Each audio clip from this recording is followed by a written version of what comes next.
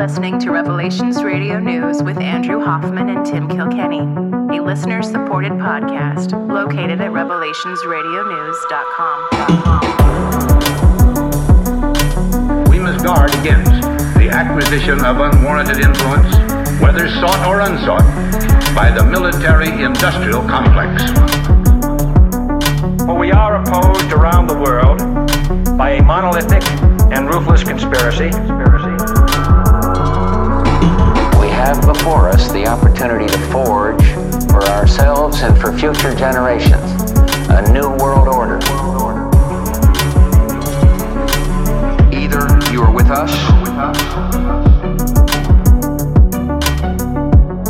or you are with the terrorists. The Lord is my shepherd, I shall not want. He maketh me to lie down in green pastures. He leadeth me beside the still waters. He restoreth my soul. He leadeth me in the paths of righteousness for his name's sake. Yea, though I walk through the valley of the shadow of death, I will fear no evil, for thou art with me. Thy rod and thy staff, they comfort me. Thou preparest a table before me in the presence of mine enemies. Thou anointest my head with oil. My cup runneth over. Surely goodness and mercy shall follow me all the days of my life, and I will dwell in the house of the Lord forever. Podcasting to you from the landlocked town of Edmond, Oklahoma, where I will familiarize myself with the cough button. I am one of your hosts, and my name is Tim Kilkenny. And podcasting from Piedmont, Oklahoma, where I've just adjusted to living with the cough 24/7, 365. I'm Andrew Hoffman. All right, so the Hoffman household has been sick. Yeah, it's only been like 3 weeks of, coughing bad enough that you can't sleep without a cough drop or whatever. The Kilkenny household has joined the ranks of the Hoffman household in this last week, and now everybody over here is sick. Not everybody, but a good percentage of us. This one, mainly me. Not too often I can count on. I can count that I was the sickest one in the house, but these last couple of days, it's definitely I'm the leader in the clubhouse, which is weird. You're like the leader. You're like the encourager, the cheerer honor, and you're like struggling with aches and pains and strange, just feeling bad. Yeah. People don't know how to react to that. They're just like, oh, this is weird. He's sick. My son, as sweet as he is, he wants me, is trying to do nice things for me. But the poor kid, he was as sick as me. I mean, he had a fever that was super high. He was, for a couple of days there, he was way sicker than me. So I don't know. He's a good kid, and it seems like today he's out of it. But burned it out. It's good to go. I think so. Yeah. Burned it out for sure. All right, just to share a little bit with the audience, a little personal kind of thing that's going on here. So you and I have been talking about letting the kids have the fever. I went up one day to check on him in the night because I've been worried about him because his fever's so high, and it's not that high, but it's high, 102, somewhere in that range. But this is right about the range where people will start freaking out and bringing their kids to urgent care repeatedly. You know what I mean? Like, this is don't let it get too high. Of course, I'm not doing that based off some of the research you've produced and just stuff I've read on my own. We're just trying to burn it out. But I think it's like day 2 or 3, I went up there, and he's sweaty, kind of clammy. He's got the fever going, and his heart's going a million miles an hour. And he wakes up, and I'm like touching him, and so he freaks out that I'm touching him, and then he just starts to have these like delirious outbursts, like clearly in the middle of some fever dreams and stuff. I caved at that point. Gave him one little bit of ibuprofen that night because he was literally like hallucinating. Like he was pointing at stuff like, what's that? What's this? And he was upset. He was crying. And so I just held him and spoke calmly to him. I'm your dad. Everything's fine. Blah, blah, blah. But anyway, so I gave him a little bit of ibuprofen that night. But other than that, he burnt it all out. But I just wanted to share that, not because I want to share super personal stuff about him, because I try not to do that because he's not consenting to this podcast. But I say that just to kind of let the listeners know that we struggle with this stuff too.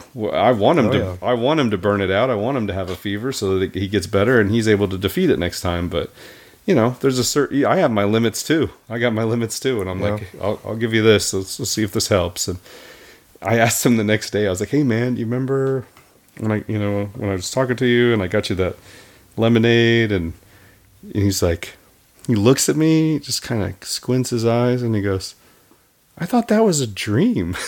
Oh. So, anyway, excuse me. Anyway, there was somebody who posted, I'll just interrupt real quick, but there was somebody who posted something on Twitter. It was just a kind of impromptu poll by one of these health guys, not even a doctor, but just like one of these like weightlifting bros and life coach type of dudes. And he's like, hey, how often are you sick this year? Once, twice, 3 times? And he was just kind of mentioning it, like interested to see what people's different, experiences were. He's got a big, decent following on Twitter. The responses were pretty intense, but it was like a lot of people were like, I've been sick more this year than I've ever been sick. I don't understand what's going on. And other people are like, my kids are bringing home something every other week. This is super weird. Or, I've only been sick once, usually get sick maybe once a year. I've been sick 3 times in the last 4 months. Some people in the thread, because this is not a political thread in any way. Not that this is political, but some people were like, I've never been sick. I usually get sick once or twice a year, but I've been sick every month, at least once since I got the vaccine. There was just a lot of interesting responses that, I can't tell what the cause of it is. There's so many variables in my life over the last year, including moving 2,000 miles away. But it does seem like everybody's sicker. Yep, it does indeed. And it certainly feels that way too. And as someone who, most definitely didn't get the vax, it's impacted me and my unvaxxed family as well. So you should have got the vax then, maybe. I think that's what it is. Maybe not. Maybe not. You don't think so? Just, I'd rather be sick than dead. So, I don't think that. Yeah, I don't know. I've got some clips. I don't know if you were. Even Tucker is talking about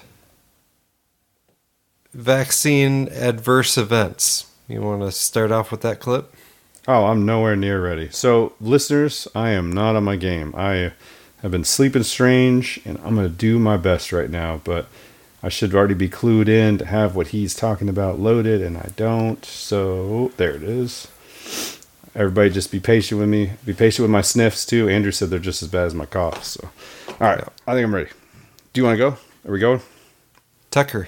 Link to neurodegenerative disease, myocarditis, Bell's palsy, liver disease, impaired adaptive immunity, impaired DNA damage response, etc. So it's possible, in fact, it's looking likely that the vaccine might suppress the immune system. This fact, the authors concluded, will, quote, have a wide range of consequences, not the least of which include the reactivation of latent viral infections and the reduced ability to effectively combat future infections, end quote. Now, again, we sincerely hope that's not true. But it's not just the conclusion of one scientific journal. The Lancet, maybe the most famous scientific journal in the world, released similar findings in February. The Lancet's piece was entitled, quote, risk of infection, hospitalization, and death up to 9 months after a second dose of COVID-19 vaccine. A physician called Kenji Yamamoto made this observation about the data from the Lancet. He wrote this in a letter to the Journal of Virology, and we're quoting. The study showed that immune function among vaccinated individuals 8 months after the administration of 2 doses of COVID-19 vaccine was lower than that among the unvaccinated individuals. Now, your first response, if you're a humane person, to a line like that has got to be deep sympathy. Because people were misled. They were forced. Medical ethics thrown out the window. People were forced to take medicine they didn't want. and some of them may have been hurt by it. And you don't have to take this man's word for it. Pull up the Lancet study yourself. You won't find anything of the text of the article saying what Kenji Yamamoto said, which is weird. Why would the Lancet want to hide a major finding like that? We can't say. But if you look at Table 3 in the piece, here's what you'll find buried in the data. Among people around the age of 80 who have been double vaccinated, that would include people like Joe Biden, the per capita rate of medical incidences, including hospitalizations or death, is nearly twice as high as the rate of serious incidents for the unvaccinated. This is 180 days after vaccination. What is that? And why is no one interested?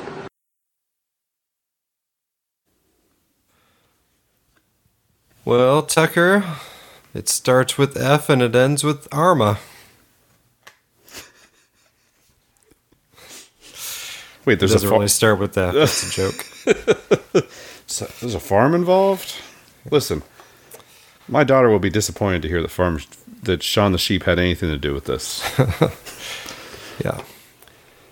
You know, I got so much stuff to get to. I got something I can throw in at this point. Okay, go for it. This is super important. This actually was just today. So, vaccinated and unboosted versus vaccinated plus boosted. That doesn't mean you shouldn't get boosted, but the real danger is in the people who have not been vaccinated. Any ideas what the real danger is, Andrew? Just not being vaccinated. So that's where we expect, if we're going to see a problem this winter, it's going to Well, did I mess up my own clip? Vaccinated and unboosted versus vaccinated plus boosted. That doesn't mean you shouldn't get boosted, but the real danger is in the people who have not been vaccinated. So that's where we expect, if we're going to see a problem this winter, it's going to... There it is. People who have not been vaccinated. If you're going to see a problem, that's where it'll be. That's interesting. Well, I had part of the same clip, but it's got a little more. It's under Fauci final message. Oh, it's final message. Tell me more. What are we talking about here? Is this he's? No, this is like the same thing you pulled that clip from, but it's the better part. Well then here we go. But is it his final message? Is that why? Well, you'll. The real. Oh my gosh. World BA.4/5 that has been circulating, and we know that is really quite good. So we have immunological data, and you have now clinical efficacy data. Everybody was asking the question, where's the clinical efficacy data? Now it has come out with the CDC MMWR this morning. So we know it's safe. We know that it is effective. So my message, and my final message, maybe the final message I give you from this podium, is that please, for your own safety, for that of your family, get your updated COVID-19 shot as soon as you're eligible to protect yourself, your family, and your community. I urge you to visit vaccines.gov to find a location where you can easily get an updated vaccine. And please do it as soon as possible. Thank you. Not backing down. So, if there are any people on this, listen to this podcast, who are on 4chan or hang out in hacker circles or anything like that, somebody could splice together the VAERS report with vaccines.gov. You could hijack vaccines.gov and forward it to the VAERS database. That would be amazing. Amazing. Yeah, that'd be good. His final address, huh? My final address, maybe from this podium. His final message until he goes and gets the big money payoff from pharma, working for the Gates Foundation. I don't know. Maybe it won't be that obvious, but it'll be some nonprofit that he's, getting well compensated for. That's my prediction. Oh, that reminds me. I didn't get the Stu Peters clip where he says, "How does he get to retire? He should be hanging from a tree." Yeah, that's so. Which I don't believe you've seen the Died Suddenly yet, have you? The fact I haven't seen it is only because I was sick. Last night I sat down. I was ready to go. But I had taken melatonin and drank some chamomile tea and was really amping myself to get some rest. Yep. And I dozed off and I nodded off within the first few minutes. I was like, well, I think the most important thing is that I feel better.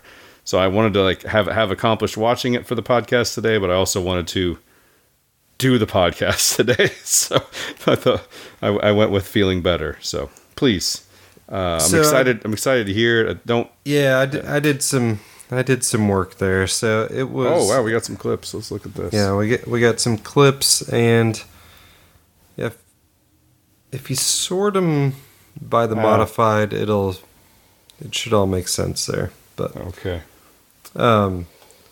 So this guy Matthew Miller Scow and Nicholas Stumphauser.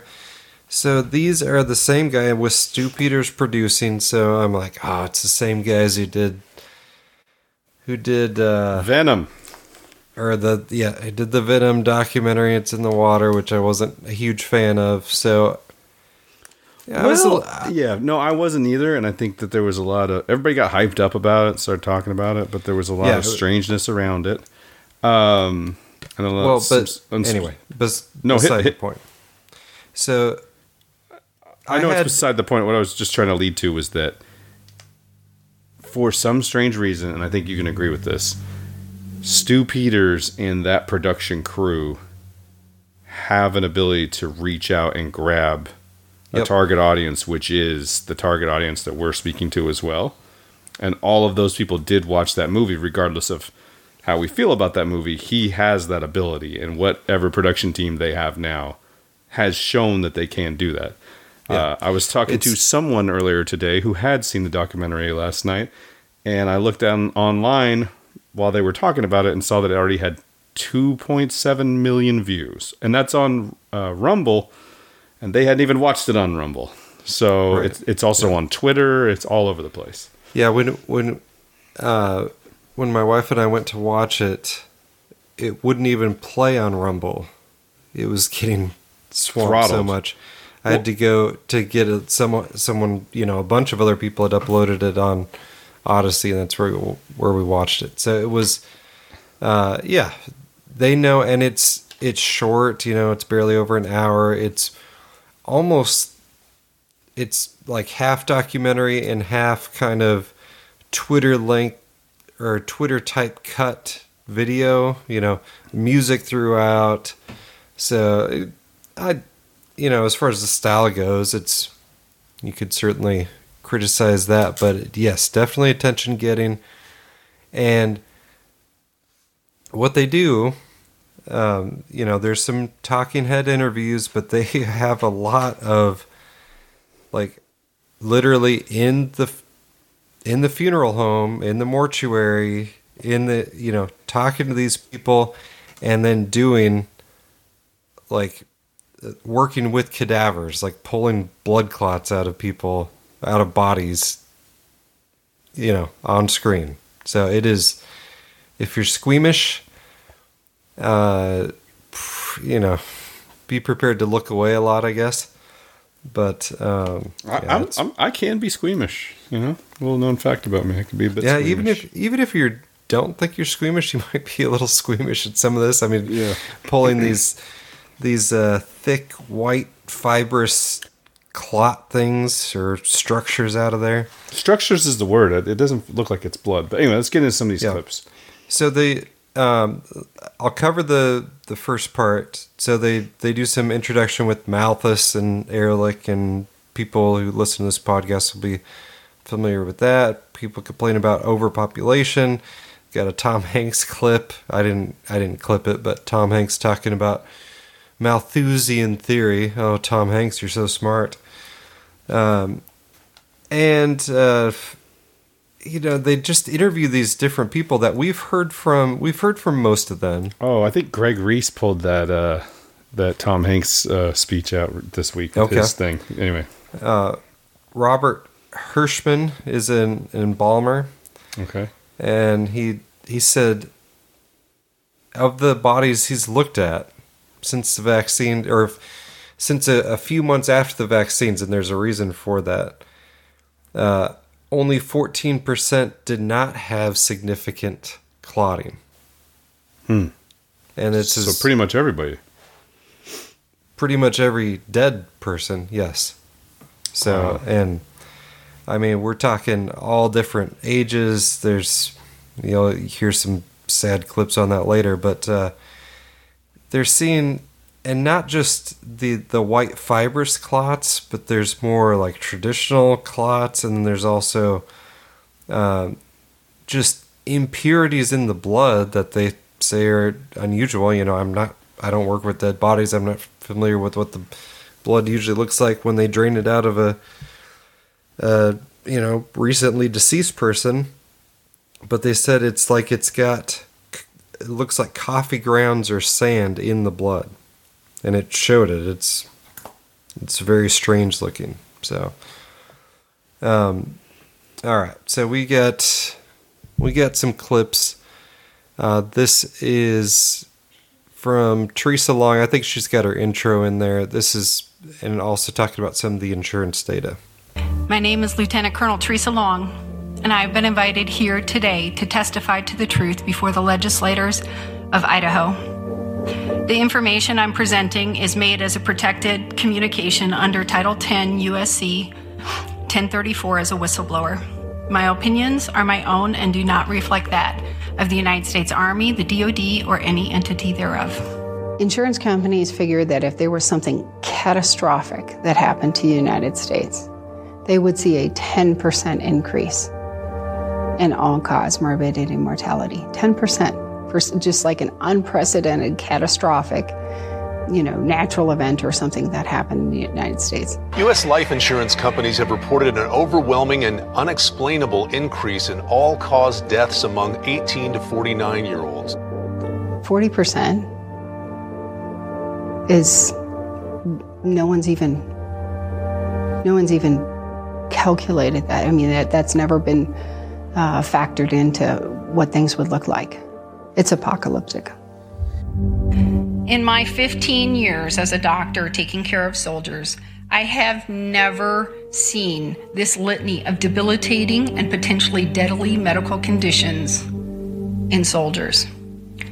These conditions included strokes, transient ischemic attacks, pericarditis, myocarditis, erratic heart rates, arrhythmias, rapid onset and progression of various cancers to include testicular cancer, esophageal cancer, brain tumors, neuroendocrine tumors, spinal tumors, thyroid dysfunction, multiple sclerosis, cognitive impairment, persistent severe insomnia, suppression of the immune system, unprovoked blood clots in the splenic and portal vein, avascular necrosis, liver dysfunction, menstrual irregularities, and miscarriages. So that shows you where we're going. That's just the good side effects. That's just it's important. That's military. These are very young people that she's dealing with. Yeah. And we've got some Lee Merritt clips later. Same thing. She talks about you're dealing with this is the healthiest that people are going to be when they're 19, 20, 21, 22, normally. All right. We'll keep it moving. So this clip is just kind of a spliced together of various villains. We've heard most of these before, but see if you can name all the villains, Tim. All right, here we go. Pen and paper ready? Let's see here. I got a pen. Here we go. We have a golden opportunity to seize something good from this crisis. COVID-19 also helped legitimize instruments of control. It's a deep, systemic, and structural restructuring of our world. Therefore, we have a unique but rapidly shrinking window of opportunity to learn lessons and reset ourselves on a more sustainable path. This pandemic has provided an opportunity for a reset. This is our chance to accelerate our pre-pandemic efforts to reimagine economic systems that actually address global challenges like extreme poverty, inequality, and climate change. Also be clear, the future is not just happening. The future is built by us.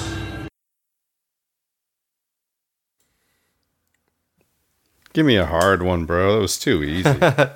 Charles in charge twice, George Soros once, Klaus Schwab twice, Justin Trudeau. Oh, you nailed it. Yeah, Charles in charge. I thought that'd be something challenging. Come on, man. Oh, I thought you would do pretty well. All the British aristocrats sound the same, so I thought that might be a little tricky. But yeah, he's got a certain it's pretty. Yeah, it's unique. It's like, I don't know if it's nasally or whiny, but it's an exaggerated, worst version of that accent. Yeah, and I like that accent, but I hate this man, and I hate his accent. Yeah, that's so. Also, I don't think my wife was watching The Crown on Netflix, which is about the. I think it's universal to hate that guy. I think it's pretty much what people do. Like even people who are just casual, people that love the monarchy, casually watching some sort of monarchy television. He's the villain in the show. So anyway, well, it's he feels the same way about everyone else, so it works out. Yeah, fair enough. Let's play this safe and effective clip. Died suddenly 3. Somebody's going to tell us it's safe and effective and why. Here we go. Is it really safe and is it really effective? These vaccines are safe. They are incredibly effective. Vaccines are safe and effective. Getting a booster different from your original vaccination is likely safe and effective. But if there's one message that needs to cut through all this, the vaccines are safe. I promise you, they are safe and effective. Safe and effective. If there's anything I hold dear to my heart, like when I wake up in the morning, I think my son looking in my eyes telling me he loves me, my daughter looking up to me, trying to figure out, me trying to figure out what she's saying, Joe Biden making a promise to me. These are things I hold dear. These are things that they rank really high in my life. Like, Joe Biden promised something. The thing about the word safe and effective is they're both kind of open to interpretation. Yeah. So safe, I don't know if I'm on this level with you, but you can take me there. Let's so what does safe mean? Does safe mean I won't get hurt? Any harm? I won't get hurt. Well, how about if it just means not everyone will get hurt? And what does effective mean? We played the clip where you can define effectiveness into 2 placebo groups. It boggles the mind, right? These are the same people, the political class, that the guy's like, read my lips, no new taxes, and then the following year he introduced new taxes. The other guy, I did not have sexual relations with that woman, and then 2 years, not even 2 years. Depends what the definition of is. No, a month later it depends on what the definition of sexual relations is. So these people constantly split hairs, lie to us, and then tell us that they're telling the truth, even though we know it's a lie. There's weapons of mass destruction. Remember the aluminum tubes? There's aluminum tubes. They got giant aluminum tubes, also known as pipes. But they have aluminum tubes in Iraq, and then we invaded them, and it just turned out there's no weapons of mass destruction, no aluminum tubes that they could put chemical weapons in. These are the people. And yet, when Roger Stone's... we left it up to them to interpret what safe and effective is for us. And yet, when Roger Stone forgets an email or gets the date wrong on when he sent an email, that can be defined as lying to the FBI and is punishable by prison time. Yeah. Just lying to the American people constantly, no problem. There's no consequences. There's never any consequences. Fauci, riding off into the sunset after the safe and effective. And man, you get into this thing. I mean, you see, we'll talk about the attempted debunkings afterwards, but man, they did a good job of just showing it to you. Like, look at this clot. Look at this fibrous thing we're pulling out of a vein. I mean, you don't have to be a doctor or have any medical knowledge whatsoever to know that is not right. We got to give him credit. I mean, you have been playing clips from him for 2 years now. I got a clip from Rumble. It's from this guy. What's his name? Stu Peters. And he's got Dr. Ruby Jane on with him. And what are we going to look at? And he's looking at calamari-looking microorganisms. And this one looks like this, and this one looks like it's this. And they're, just the most outlandish, crazy stuff. He's been calling it out for years. Now they put it together in a documentary form. Yep. And, we might as well. So enough of the, I guess, the propaganda clips that are on they do a good job with that, but the bulk of the documentary is from whistleblowers, basically. So this is, it's a few different people talking, but Dr. James Thorpe is the main one, and he's, humbly describes himself as the most prominent OBGYN, high-risk pregnancy doc in the country. Oh, okay. So you'll hear his opinions and a couple others as well. So. Hey, I'm gonna blow your mind, Andrew. Died suddenly 4. I'm gonna blow your mind, buddy. A lot of these doctors, not super humble. The fetal demise in mothers, gestational mothers, in that 22 to 26 week period. I had a run of that in my funeral home, and 5 of the 6 were vaccinated. The other had remdesivir, and they all lost their infants. We're just seeing a fridge full of babies, but we're not actually doing the funeral. So that's a mystery to me as to where these babies are going. So are you saying there's more fetuses in the refrigerators now than there was prior to 2021? Yeah, I'm saying there's more fetuses now in the refrigerator than I've seen ever before. I've been doing high-risk obstetrics for 43 years. I see a vast number of patients a year. I don't know of any other maternal fetal medicine physician in this country that sees as many patients as I do by ultrasound. At one point in time this year, I was on track to see 9,000 high-risk OB ultrasounds. So I know what's going on, and I've seen death and destruction like I've never seen before. The stillbirth rate is measured in terms of live births per 1,000. And really, it's come down in my career from about 10 to about almost 5.8 or 6. Now let's go to 2021 and look at the stillbirth rate for Michelle's. This is horrifying. But if you take this death figure and you look at that rate at 29.3, that sigma that you're looking at is 40 plus sigma, standard deviation. Let that sink in. This is from Waterloo, Canada. 83 stillbirths, about 4,000 deliveries. That exact same thing you saw with Michelle's.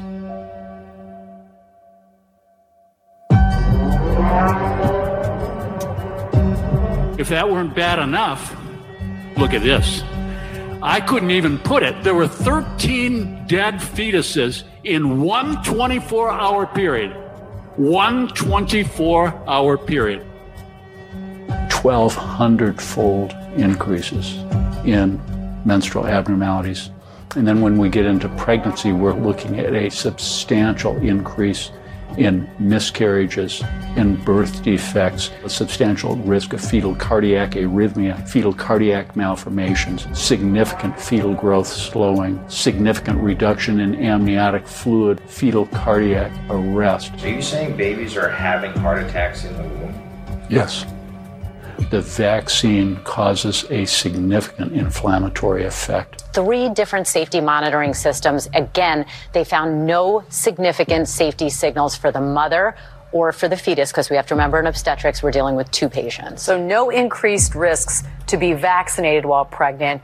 Anything that causes inflammation in my business, in my area of expertise, causes damage, injury, death, and destruction in pregnancy. We've known that for half a century.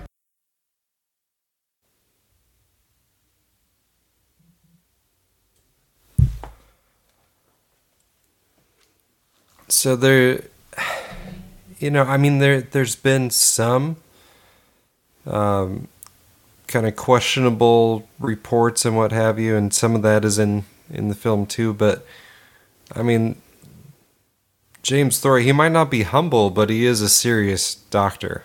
He's not going to put his name out there and just be making it up. Sure. Like this is actually happening. And just anecdotally, I mean, first of all, depending on what age group you're in, your friend group or what have you, but the few people that are having kids, it seems like everyone's got an issue. It's never just like, oh yeah, happy and healthy, healthy kid. So it's pretty bad, and unfortunately, the next clip is kind of in the same direction. When I yeah, go ahead. see a newborn baby, I stop and I drink it in because my heart aches to think that seeing a newborn baby may become one of the rarest things. And I want to be wrong. I hope I'm wrong. But so many people have taken this. There's nothing as close to seeing the face of God as seeing a newborn. And you have just evil that is destroying that. And my heart hurts for God. Like, you could give people all of this, and they would use their time, energy, and talents to try and destroy it. What the last 2 years has taught me that there is a pure evil in this world. A pure evil that has no respect for any of us, where I can tell you we are regarded in much the same way as livestock. Much the same way as livestock, indeed. There. Yeah. So it's we got one more. I think we've got one more. Yep. Okay. It's my professional medical opinion that this is a bioweapon, and that this was a bioweapon unleashed against humanity with the intent to depopulate and control the population of the world. But basically, it's achieving its goal. If the goal was to reduce the world's population, it's working. This has been well planned. This is Agenda 2030. This is the Great Reset. This is what it's all about, So one of the hardest things, knowing what I know, was accepting that people are going to die because they're just not going to believe it. We have to be the plan. And that means that each person in this room, viewing this broadcast, replaying this broadcast, each one of you has a purpose.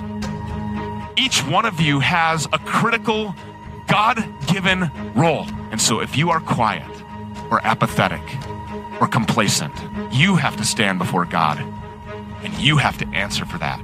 I can put out a warning to all the people that are in the military right now, officers who are responsible for everything that happens or fails to happen with their troops. If you don't stand in the gap, you're complicit in this crime. The only way we're going to save our lives is by clubbing together to do it. That's our strength. And this is probably the most biblical world event that anyone could ever imagine. It's World War III. This is a spiritual war of good against evil. And I just hope that there's enough good in the world that we can rally together to defeat it, because if we don't, these monsters will destroy humanity. Dance, baby, dance like the world is ending. Dance, baby, dance like the world is ending. Dance, baby, dance, 'cause the world is ending.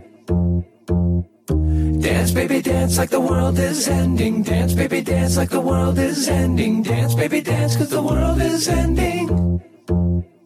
Get vaccinated. It's incredibly effective, but the truth is, not enough people are getting it.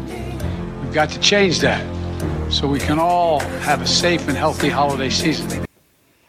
I got another one I can add on right to the end of this. This is perfect. This came out today. The best way, I believe, to counter misinformation and disinformation is to spread good information, to spread science-based information, to have trusted voices. So I started my comments by reminding everybody that America's physicians, like the real leaders of American medicine, the people you trust for your cancer care and your heart care and your pediatrics care, are out there telling you need to go get a vaccine. You can decide to trust America's physicians, or you can trust some random dude on Twitter. Like, those are your choices. And I'll take the random dude on Twitter every day. Every day. Every single day. Every day. Every day. The White House COVID czar. Get out of here. Yeah. So they said what day it was going to come out, which was yesterday, I think, right? Yeah. November 21st. So it died suddenly was trending on Twitter. It was streamed live on Twitter. Yep. Which was an interesting way to do it. And I was going to bring that up, but I didn't want to be wrong. But yeah, it feels like... So, yeah, we need to talk about Twitter at some point. But yeah, Twitter is open to the point now where we're live streaming Died Suddenly on Twitter. Wild. Yeah, I don't know. I don't either. If it's a mistake or, that was somebody's job that got laid off. Andrew, don't you know? Like, the guy got laid off who was in charge of the keeping everything on the up and up, and now you don't have that. And so... Oh my gosh, this thing has 1 million views since 12 hours ago. 3.9 million views on Rumble. Yeah. This is another one of those events. Yeah, I can pick the hits, and this is a hit. So is it the best documentary? No, The Real Anthony Fauci is way better. Way better. But if you're just going to show someone who's, doesn't believe anything, it's a good thing to show them, because it's going to, you see those blood clot calamari things getting pulled out, and it'll stick with you. So, but that did not keep the propagandists from quickly debunking it. So this is from Forbes. And just a quick backstory on Forbes. It used to be a pretty conservative publication. That gentleman with the last name Forbes ran for president as a Republican. Yeah, the namesake, he was... But he sold it to the Chinese, to a Chinese company. And, both somewhat before, but especially after, it's just... it's garbage. They gave Monsanto Company of the Year. It's just out and out garbage now. But so this is new Died Suddenly film pushes unfounded depopulation claims about COVID-19 vaccine. I'm so sick of this, man. All you have to say is like unfounded and without evidence as you make all these stupid titles, all these big... headline grabbing stories. Calling it safe and effective is not unfounded, though. It's not without evidence, right? It's because the government's saying it. So it apparently just matters. So you got to warn me, man. I can't laugh or I'll cough. So yeah. So the pictures they choose for this is someone holding a cardboard sign that says it's not a pandemic, it's an IQ test. So I like this. Like that one. Any people standing in line in Oklahoma in August with winter coats on? No, but the next picture is some girl with a "We Are Q." There you go. So there you go. I don't know what this has got to do with Q, but apparently everything that's kind of wacky. Let's lump it in here with these. Yeah, here we go. So, a film entitled Died Suddenly premiered Monday on Twitter, and spoiler alert, it wasn't a rom-com, but that doesn't mean that the film didn't have a whole lot of fiction. Even though a website bearing the movie trailer claimed that the film will present the truth about the greatest ongoing mass genocide in human history. This website also asserted that the global elite have broadcast their intentions to depopulate the world. And take a wild guess as to what this film claimed that these elite have been using to do their genociding and depopulating the world thing? Nickelback music? Low-rise jeans? No, COVID-19 vaccines. Yes, welcome to yet another conspiracy theory about COVID-19 vaccines. Actually, this conspiracy theory isn't completely new and has been sticking around for the past 2 years or so, kind of like gum on an Ugg boot. It's been one half of a salad bar of anti-vaxxer claims that have emerged since the late 2020, ranging from COVID-19 vaccines turning people into gigantic magnets where keys can stick to their foreheads to COVID-19 vaccines causing completely healthy people to drop dead. The title of this film is kind of like the movie titles Snakes on a Plane and Sausage Party in that it captures the story that the film is trying to tell. Died Suddenly spends much of its hour and 8-minute runtime suggesting that many people have been dying suddenly after getting COVID-19 vaccines. Note the word suggesting rather than showing or proving. While the film shows headlines and stories of people dying suddenly, it never really provides much concrete scientific evidence linking COVID-19 vaccines to all these deaths. It essentially just says, look at all these sudden deaths over the past couple of years and, people in general have been getting COVID-19 vaccines. Never mind the fact that people have been dying suddenly ever since, the beginning of human existence. So I guess that's what they're going with, just like people have always died suddenly. It's normal now. It's an interesting approach. All right, back to the article. Never mind the fact that over 1 million people in the U.S. and over 6.6 million around the world have died from, COVID-19 since early 2020. Never mind the fact that people have been dying suddenly since Representative Marjorie Taylor Greene was elected to Congress when the film doesn't try to link these two sets of events. Oh, yeah, that's cute. In fact, the film shows images of people falling over who didn't actually end up dying, as Angela Rasmussen, PhD, a virologist at the Vaccine and Infectious Disease Organization at the University of Saskatchewan in Canada, indicated in the following tweet. And her tweet is, "Died suddenly is trending, so let me save you the trouble of looking it up." Well, translate that. Don't look it up. It's anti-vax propaganda. A couple hours of grifters telling lies so you'll give them money. Even half the people who supposedly died suddenly didn't die. How much money did you donate, Andrew, after you got done watching it? Zero. I wasn't asked to donate either, to be honest. Oh, well, yeah, that's weird. Kind of strange. It's a strange grift. It is. It's the ultimate grift. You don't even ask for money. just had Stu Peters saying, like, you got to do something about this or you answer to God.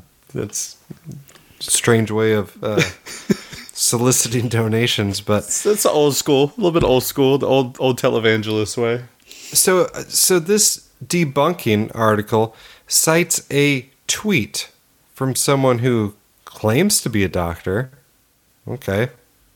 And that's it. Just like she says, half the people who, it's a very scientific term, half the people who supposedly died suddenly didn't die. So what she's referring to is the montage of collapses, right? Ah, okay. And it's got the spinning around collapses and it's, whatever. You can debunk a couple of them, fine. One of them happened in December 2020, fine. But that does not change anything. I sent you one that was bad. I didn't even tell you this, but I figured out afterwards it was bad. I sent you one of a bunch of weightlifters. That is not a good video. So first off, a lot of those people in that video are long before the COVID vaccine ever came out. And second off, it's actually a super common situation for guys who are deadlifting, 500, 600, 700 pounds to pass out. Yeah, they kneel down. They grab the weight, they're using their whole body, pushing up real hard, and, afterwards, sometimes they pass out. They just fall over. So, I fell for, there's a lot of those videos out there. I even fell for one, sent it to you, but, there are a lot of those videos out there, so I'll give them that. And it's not really I just hit the mute button for you, by the way. I hit my own mute button when you started coughing. That's how finger on the trigger I am. Apologies. No. That's how finger on the trigger I am right now. Like I'm I'm like, I don't want to do it. I don't want to ruin the listeners. I didn't have time to go between tabs here. Hey, I was more a commentary on your on me being itchy trigger figure here than your sounds.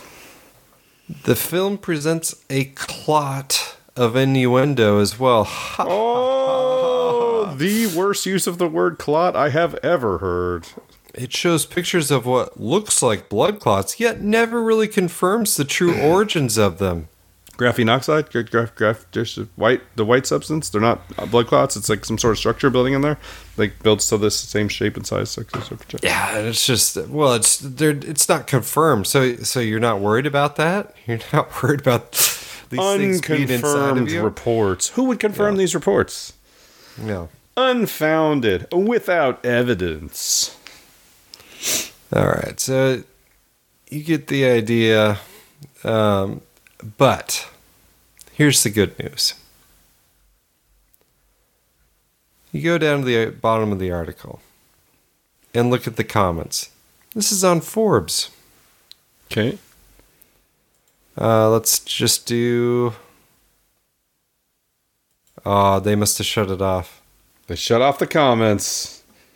But the ratio was about 9. Like... okay, I watched this and I freaked out. Or like, this person I know died, that person I knew died. You know, I know several people that died suddenly. Like, I am worried about this, and just calling out the writer. So, you know, I think Forbes will shut down that comment section pretty soon here. But for now, it's the comment section's a better read than the article. But as is often the case. Yeah. Oh, and it's got the link to Stu Peters' speech where he says Fauci should be hanging by the end of a noose somewhere, and the AFPAC crowd gleefully chants, "String him up! Just string him up!" Yeah, well, yes, Right Wing Watch, people do feel that way, indeed. So, anyway, that's my take on Died Suddenly. I give it a higher grade than Watch the Water. That's for sure. Well, there you go. Yeah, you can not unmitigated. You can debunk, like this tiny clip or that one statement or what have you. This is not, James Corbett level research and rock solid information. Everything's sourced and what have you, but as an attention-getting device on the issue, it is very effective. And that's like we were just saying. They have the ability somehow to get to the hearts and minds of people and go really viral. Stu's been putting out these videos like crazy on Rumble for a couple of years now, and has built up this political clout, this power. Yeah. Interesting, he didn't show any clips of Trump promoting the vaccine. Where's the Biden promoting the vaccine? They are available, Stu. There's plenty of old Grandpa Moderna selling the Magavax. So, but yeah, so that's a big story. The other ongoing story, and I've got some more vaccine stuff later. You got anything else you want to throw in with it now? About vaccines? Yeah.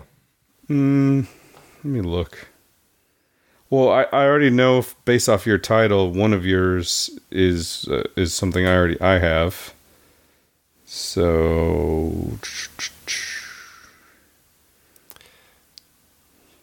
I've got the McCullough. I've got the Klaus Schwab ISO. Oh, we have an ISO from that villains clip. Oh, okay. Let's see here. It's short. It's just a few seconds. All right. Sorry. Taking me a second. Oh.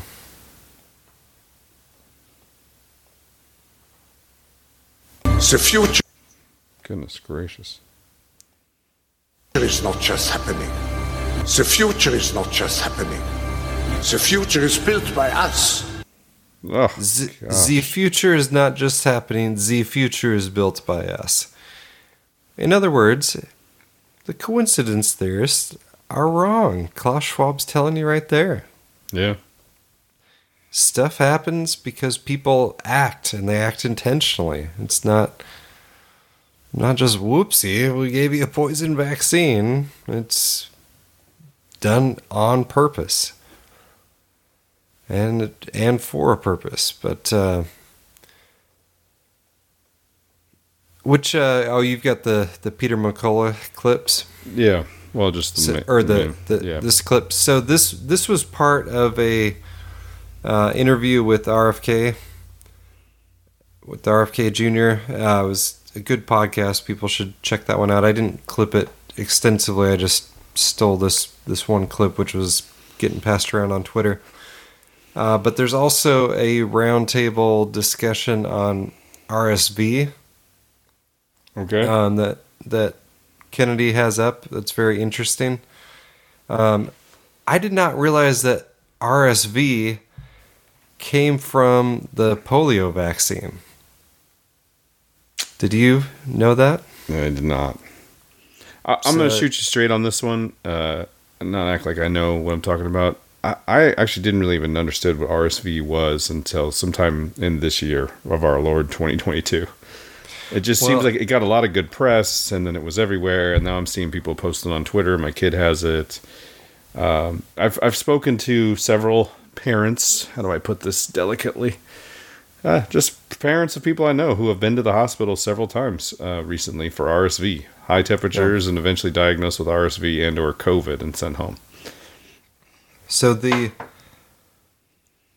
RSV did not exist until the polio vaccine was being worked on, and they had all these sick monkeys, and one of the lab technicians, other than Anthony Fauci, sorry, one of the lab technicians got sick in a similar way to the monkey. Okay.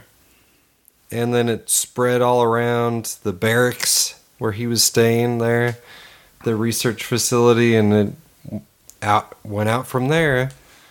And they don't really mention that. They just kind of changed the name and acted like, oh, it's just a virus. You know, we know it's a virus, even though they don't know it's a virus. But exosomes. But that set of, that pathology comes from exosomes, maybe parasites. It's a little preview for later. Not that sick monkeys would ever have parasites floating around. That's impossible to fathom. But it's mainstream. They just don't talk about it. But mainstream history that's where it comes from. So I'll thank you, vaccine research. Safe and effective. And for some reason, there does seem to be a more severe version of RSV going around. So there's, where the mother's taking the COVID vaccine, is it, is that what we have? Is that what we have right now? Is what we're dealing with? Well, I'm going to stop talking about it because I didn't clip it. So we'll put a bookmark in it, and we should talk about RSV at a future date. Sounds good. Because there was some good stuff in there. Yeah, go ahead and play the Peter McCullough clip. This is good. Band-Aid has been ripped off the vaccines, and now people are critically examining all the vaccines, myself included. And we're finding the absence of properly controlled trials. We're seeing vaccines being administered for easily treatable illnesses now, like diphtheria and pertussis.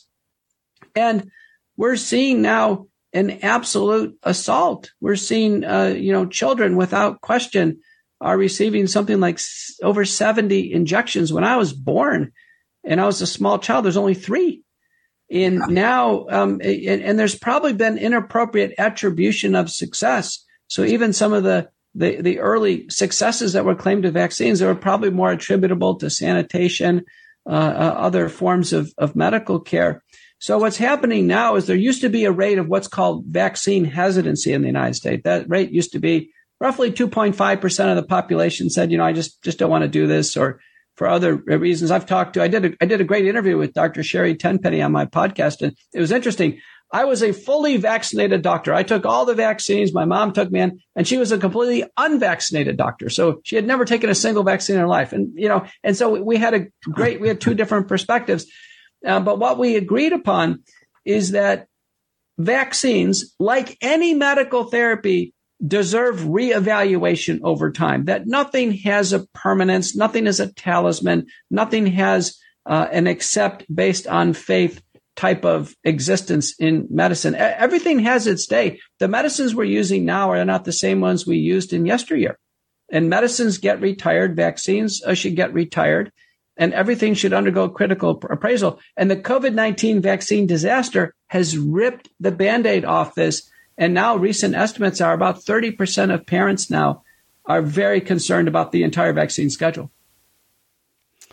I mean, that is awesome news, and I hope it's true. I have been seeing more and more people on Twitter like, hey, I don't know how do I put this? I know that I'm not taking the COVID vaccine, but starting to have my doubts about these other vaccines. Am I the only one? Like a lot of posts like this. Yeah. And that's, I guess, encouraging. Who's going to tell Dr. Peter McCullough that they don't retire vaccines? There's no, once you're kissed into the mafioso money, money. He knows. He's finding out all too much about the inner workings of the bureaucracy there. I mean, it's just ludicrous to try and take his board certification away. And the thing about it is, it's not his medical license, right? Right. That comes from the state. But he said, you can't get insurance without board certification. Mm-hmm. So they're basically taking away your ability to practice medicine, unless you want to do it without insurance. Which you don't. You can't. Yeah, I mean, you can't. People will sue you, especially if they know you have money and don't have insurance. So you're an easy target. But, so this is... They're trying to make an example of him, but they let him talk for so long because I think they knew, man, this guy really does have all the credentials. And I'm sure they tried to find dirt on him and couldn't. And so now they're like, oh, we'll just strip away his stuff, kick him off of Twitter, and maybe that'll shut him up. And he's just getting more and more awake and hardcore with it. So it's great. It is great, and you hope more and more people get like that. But we don't often see that. And I got some examples of kind of both of those things. How about this? I got a doctor from Texas. She has a solution for the vaccine hesitant. Have you seen this? No. Dr. Carol Baker, MD, out of Houston, Texas. Solution for the vaccine hesitant. The battle is being fought. One family, one physician, one health center. That's why we're doing as well as we are. We're talking about the minority and strategies against the minority. So I have the solution.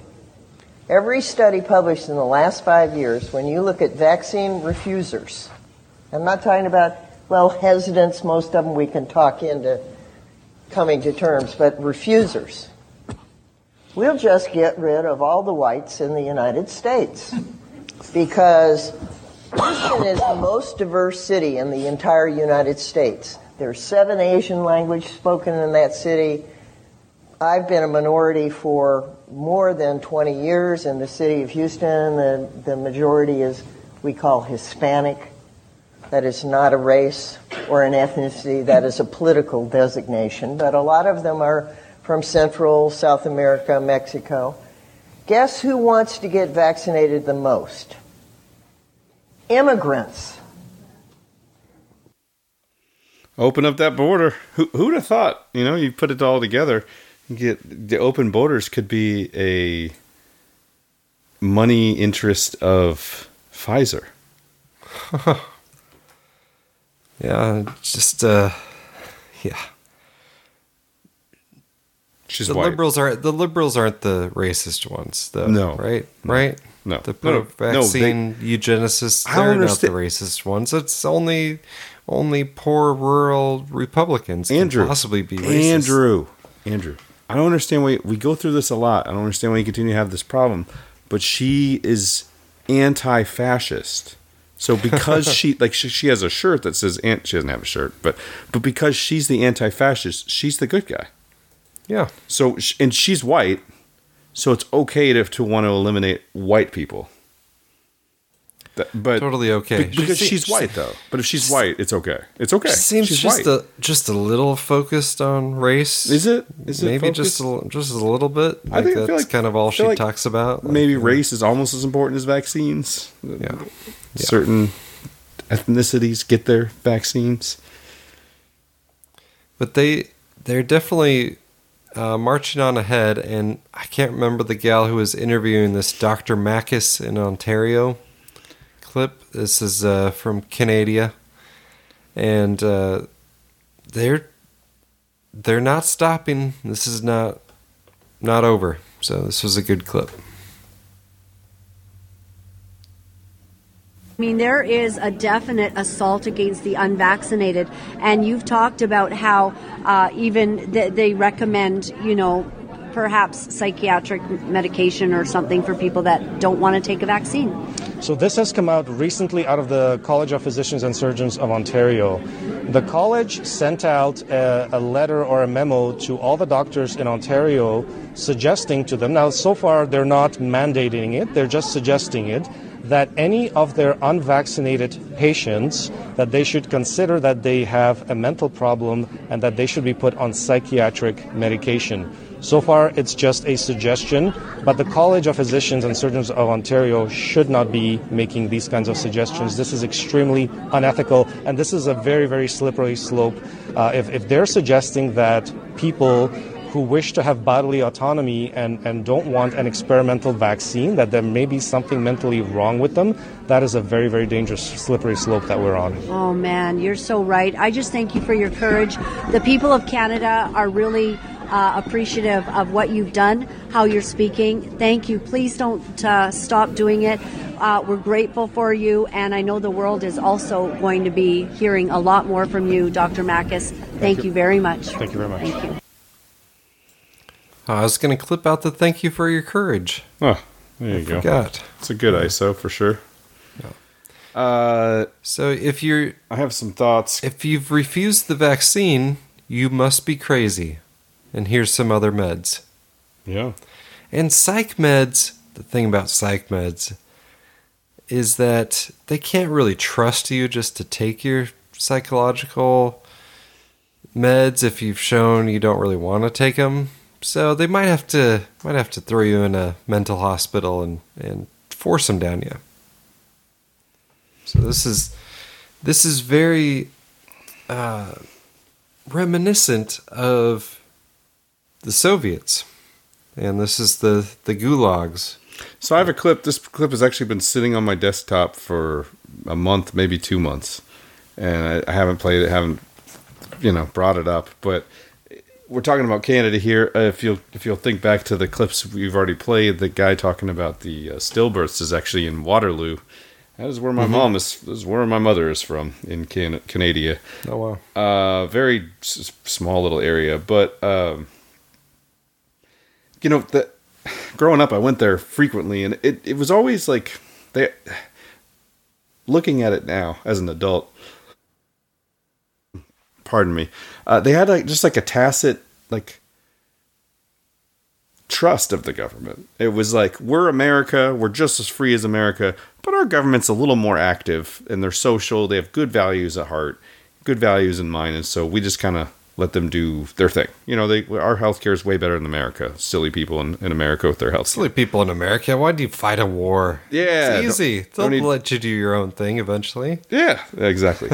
So, but that's kind of the issue that Canada has encountered now, is that's a lot of them are waking up to the fact like, hey, wait, this tacit kind of trust of government and like, oh, we're a British monarchy colony or whatever. We're one of the elite countries who has democracy, and we have a big parliamentary system and everything, and we can trust our government because they have some social leanings. And look at our prime minister; he is a drama teacher. He can't be that bad. But strangely, Trudeau has woken many of them up to realize, like, hey, the drama teacher's terrible, and they don't always have our best interests at heart, and we got to do something. But so many of the rest of them are asleep at the wheel and can't wake up to that fact.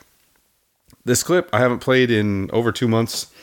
It's been sitting here, and I don't even remember how it starts, so I don't know how to lead up to it. But this is a gal who is also from Canada who wants everyone to stay vigilant because, as you just kind of clued me in on before we started your last clip, was it's not over. It is not over. I'll go for it. What does it say? Why are Canadians complacent? Why don't they realize that your government is corrupt? They don't realize our government is corrupt because they think they are free. They think right now that the mandates are over, the lockdowns are over, and that there is nothing holding them back. They're under the illusion of freedom. What they don't understand is there's still a lot of people that aren't able to work. If you were a federal government employee, you still can't work unless you're vaccinated.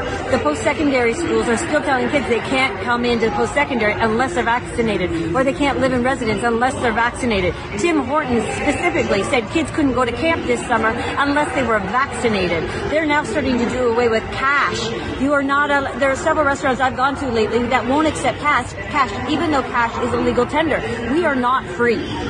We are under the illusion of free, and people are under the illusion that mandates and lockdowns are done. What they don't understand is that this is all just a dress rehearsal from what's coming up. And what's coming up is the digital convergence, bio-digital convergence, social credit system, and they're already prepping it and telling us it's coming, and people aren't listening because they're under the illusion that they're free because it hasn't affected their front doorstep yet. When will it affect our front doorstep?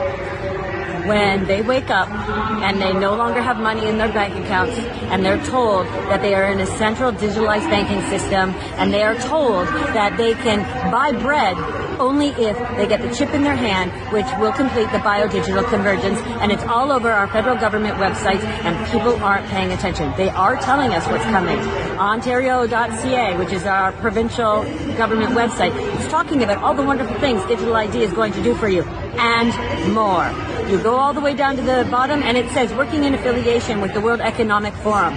People need to understand what the World Economic Forum is, and that the Fourth Industrial Revolution is what they are advocating for. And if anybody reads that book, page 121 is super, super important, and it talks about transhumanism, and 2025 is the deadline that they all think that transhumanism is going to happen, and it all starts with the bio-digital convergence, digital ID. How convenient is that? Central digitalized banking service. How wonderful is that? We're going to find out very soon. KTDI, which is Known Traveler Digital ID. She has been doing a lot of reading and not a lot of talking to people. Yeah, that's 100%. A lot to say. A lot to say. Absolutely. She is beginning to see what's coming into view. There are a few people among us who actually have experienced what is kind of coming into view here. And of course, by a few of us, I would be talking about people like Andrew Tate, Alex Jones, and Kanye West. I got a 1-minute clip of Kanye where he begins to understand what is happening with some of the bio-digital convergence that's happening. In America, the reason why I'm announcing that I'm running for president is I want the FCC to look at my money. If the FCC was looking at my money, there had been a possibility that Adidas wouldn't have went into JP Morgan and froze my account and put a $75 million hold on 4 different accounts. I went from being a multi-billionaire to not being able to use my Apple Pay. 4 nights ago, I couldn't use my Apple Pay because somehow Adidas was able to legally go in and freeze my money. And when I see this, I think, well, if this could happen to me, this could happen to other Americans. And for what? You know, this can happen to an American that didn't even steal anything, that didn't even hurt anyone. This could just happen to you for saying the wrong idea out loud, for expressing yourself. Yeah. Oh, it could happen to those Canadian truckers who they froze their bank accounts. They kept them from getting donations. They made up, they said they were terrorists. And now in Brazil, Brazilians protesting the stolen election results have their bank accounts frozen. A similar tactic to Canadian Prime Minister Justin Trudeau used to crush civil liberties protests. It's almost like there's a one world government, and they're like, hey, the way to stop this is to do this. I mean, Bolsonaro, they have it out for that guy. Oh, yeah. Tried killing him with COVID, tried stabbing him, and then just rigged the election against him. People are still fighting, so now they're freezing their bank accounts. And the person who, at least of the people that we know, knows the most about this whole upcoming financial system, James Corbett, put out a new episode on a more advanced explainer on the CBDC's split circuit banking system. It was very good. Anything involving banking is like purposefully kind of convoluted, right? So you have to actually pay attention when you're watching it. It's not like a music video, but yeah, definitely some worthwhile information there.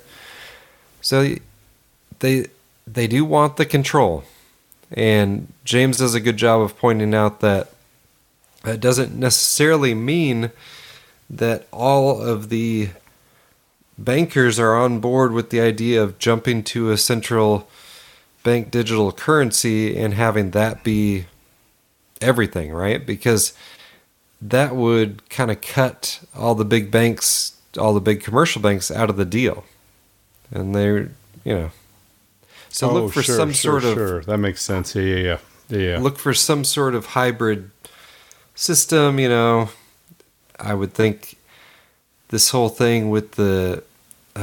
Jamie Dimon's going to come away okay on this deal, isn't he? I mean, we'll give you your COVID relief funds, but you can't wait for endless days for it to show up in your bank account or for us to send you a check. So we'll just use the CBDC for that. So we, make sure you got an account, but you'll still have all the other banking structure. It's just, I think it'll be a camel's nose under the tent type of deal. I have no idea what that reference means, and I'd like to circle back to it. But the flashback, don't you remember 2020, when they first brought the CARES Act forward to help us get through COVID, to help the country get through COVID, there was verbiage in there for CBDC. There was, they put it all the way in there in 2020. They went all in all the way. And somebody at the last second was like, I don't know if we're ready for this part yet. Yeah, and it wasn't a grassroots rebellion. It was probably someone at the Fed or someone, with enough clout to one of the banks that runs the Fed. Nancy Pelosi. Sorry. Yeah. I think Nancy said that. Maybe, because it was Maxine Waters was pushing it, right? Yep. Yeah, but Nancy got the call from George Soros, and they were like, I don't think the people are ready for this yet. Yeah. But it's free money for them. Yeah. I think they just prefer money at this point. So speaking of fake money, we talked about FTX a little bit. An interesting story came out that they weren't just funding Democrats, they were also funding scientific studies, including the studies to show that ivermectin doesn't work. Oh, yeah. Holy smokes. So, man, it's like it's a never-ending... Yeah. So I've got... It's seriously never-ending. Like, people, you could spend weeks, months, days on this. Yeah. So there's so much and, there. And funding vaccine research. Yeah. So they're worried now that some of these vaccine researchers will lose their funding. So, oh no. And the guy's like free. Numerous people have gone to the Bahamas and like went and like he's just like walking around, getting coffee. Yeah. I will be, if they lock him up, I'll be surprised. Oh yeah, I don't think that's part of the deal. Yeah, I think it'll just be like, whoopsie, see, this shows we need more regulation so this can't happen again. But, it's just some innocent mistakes. Yeah. So, Revolver News, who we've read some of their stories previously. They did some good stuff on the FBI involvement with January 6th. And they have an article out as of a couple days ago. FTX on steroids. Is Tether the Biden world's crypto BCCI? Tether, huh? Wow. Yeah. And Tether got deep into it. I mean, that was part of the deal. Are you pulling completely away from vaccines and everything else? I feel like I'm not keeping up with my clips here. I was using the opportunity to jump to money stuff, and I've got... Don't worry. There's more vaccine stuff. Yeah, okay. The great thing about America is there's always more football, and the great thing about RRN is there's always more vaccine hate. More anti-vax propaganda. There's always more cough button. That's always more cough button. All right. So this story is long. I don't know if I'm going to make through it. I might have to mute myself a couple times, but I think it's interesting. If you, oh dear RRN listener, don't think it's interesting, you could skip ahead a little bit. But just days ago, Bloomberg estimated 30-year-old Sam Bankman-Fried's SBF's personal wealth at an astonishing $16 billion. Now the disgraced FTX founder is essentially bankrupt, and if there's a shred of justice in the world, soon headed for prison. I'll believe it when I see it. The shred of justice in the world? The collapse of FTX and its founder is one of the most spectacular implosions in history. There's no shortage of narratives to mine for interesting article fodder. Celebrities like Tom Brady and his now ex-wife Giselle lost millions to the scam. There's the Silicon Valley smart money that was hopelessly entranced by a wonderkind founder. SBF also used his ill-begotten lucre to become one of the largest donors in left-wing politics of the past 4 years. There's also the FTX pet philosophy of effective altruism, the cult-like fad ideology of contemporary Silicon Valley that FTX exploited to become, or to conduct his fraud and justify taking enormous risks. And who can forget the 28-year-old girl boss CEO of Alameda Research, Caroline Ellison, who bragged that her vast financial empire only requires elementary school math to turn profits, and whose public list of turn-ons includes controlling major world governments.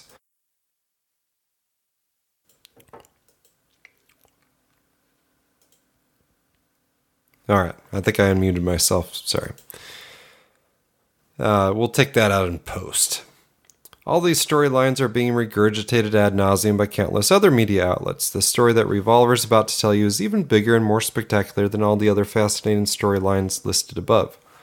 In fact, dear reader, FTX may not even be the biggest scam in crypto. Another, even more spectacular scam may still be live, ready to collapse at any moment, if anyone decides to take a real look at it. The story you're about to hear concerns the third largest cryptocurrency on the planet, which you've probably never heard of. It's a story of how a former Disney child actor, a Jeffrey Epstein associate who was embroiled in an underage sex scandal, bizarrely emerged as one of the world's strangest cryptocurrency moguls. It is a story that raises serious questions as to whether an entire cryptocurrency is a scam, effectively a private money printer. And to top it all off, there is reason to believe that this cryptocurrency is a scam that if this cryptocurrency is the scam that it appears to be, it will nonetheless be allowed to continue because this particular cryptocurrency's usefulness to intelligence agencies in funneling money to foreign rebel groups and jihadis with plausible deniability. USDT, or Tether, is what is known as a stablecoin. A stablecoin is a cryptocurrency that, instead of fluctuating in value, is intended to hold a consistent price. Tether is a US dollar stablecoin. Each tether is supposed to be equal in value to $1 US.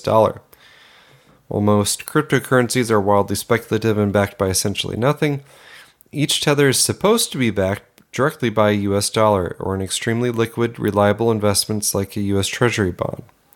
These US dollar stablecoins are used on cryptocurrency exchanges to conduct the on the blockchain trades in lieu of using actual US dollars.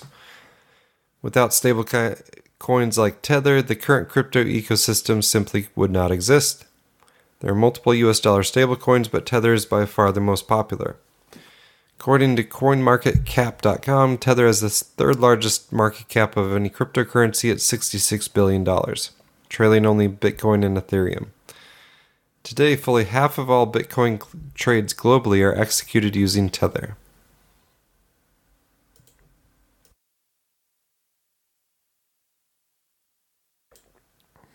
Sorry about that. All right. Oh, let's find my spot again here. Okay, so I'll skip a little bit. It cites another article from crypto news site Protos. It says, earlier this year, Protos shed light on that mystery by reporting that just two companies, Alameda Research and Cumberland Global, were responsible for seeping roughly 2/3 of all Tether into the crypto ecosystem. Alameda Research is who, Tim? I don't know. Who is it? That's the shell company for FTX. Ugh. Oh, right. That's for ivermectin. Sorry, my fault. That's the weird looking gal there. Yeah. Weird. Yeah. Also, equally dark and strange rabbit hole involving that lady. Yeah. Moving on. Some of that's in the article, but yeah. Did that last sentence set off any alarm bells? It should have. Alameda Research is the quantitative trading firm founded by Sam Bankman-Fried, and his partner in crime, Alameda's CEO Caroline Ellison, allegedly propped up their trading firm by plundering FTX customer accounts. The inner workings of Tether remain remarkably opaque. New Tethers are supposed to only be minted and added to the crypto ecosystem when somebody gives Tether limited dollars to create them. And if that's how it all worked, Tether would be fine. But there is no evidence that Tether actually works this way. We repeat, there's no proof that Tether stablecoins are backed by the store of tangible assets that is supposed to justify their value. Despite first being released 8 years ago, Tether has never been audited in any way. It first promised an audit back in 2017 to, happen eventually. How is that coming along 5 years later? As reported by the Wall Street Journal, Tether says audit is still months away as crypto market falters. It's got some... Well, okay. So they said they're going to audit it. They haven't. There hasn't been an audit. There was a... what did they call it? Snapshot? They said, well, we're not ready for an audit, but we'll do a snapshot. Like, look, here's our money. And they transferred $382 million into its bank account before the accountants checked the numbers for the snapshot deal. From Bitfinex.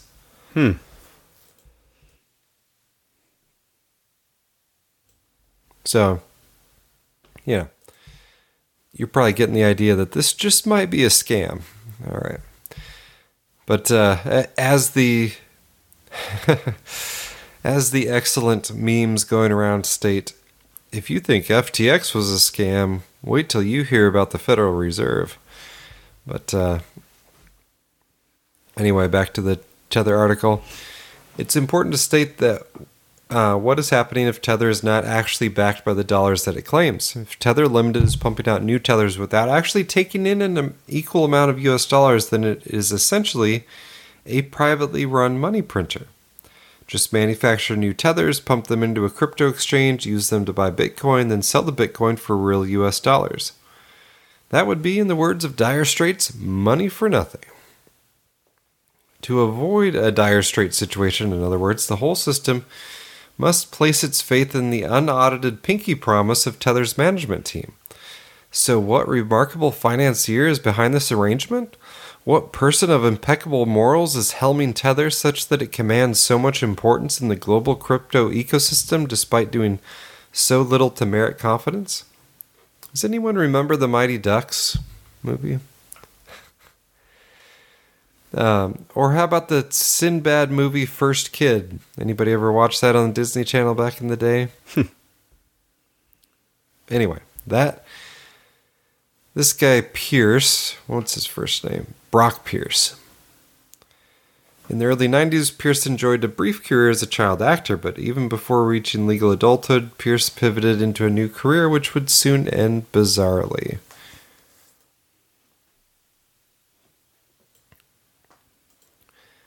You got any reading in you, Tim? You want to take over? Not really. I can't. Okay. No. I'm actually struggling right now. I'm wishing I had more than just water because my throat is scratchy and I'm not even reading and I'm coughing. So I'll try to keep it going if you want to go grab. No, it's okay. Something, it's okay. but... I'll stay here with you. Excuse me. So this guy, he retired from acting. It's a poor excuse for a podcast today, I guess. Basically injured. We're doing a show. We can't throw off our whole schedule for 52 weeks a year. Kilkenny here.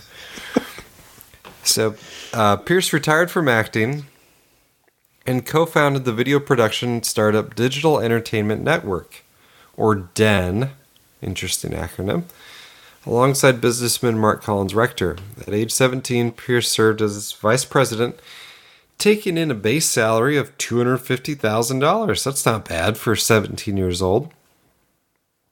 Den became the poster child for dot-com excesses, raising more than $60 million in seed investments and plotting a $75 million IPO, but it turned into a shorthand for something else when in October of 1999, the three co-founders suddenly resigned.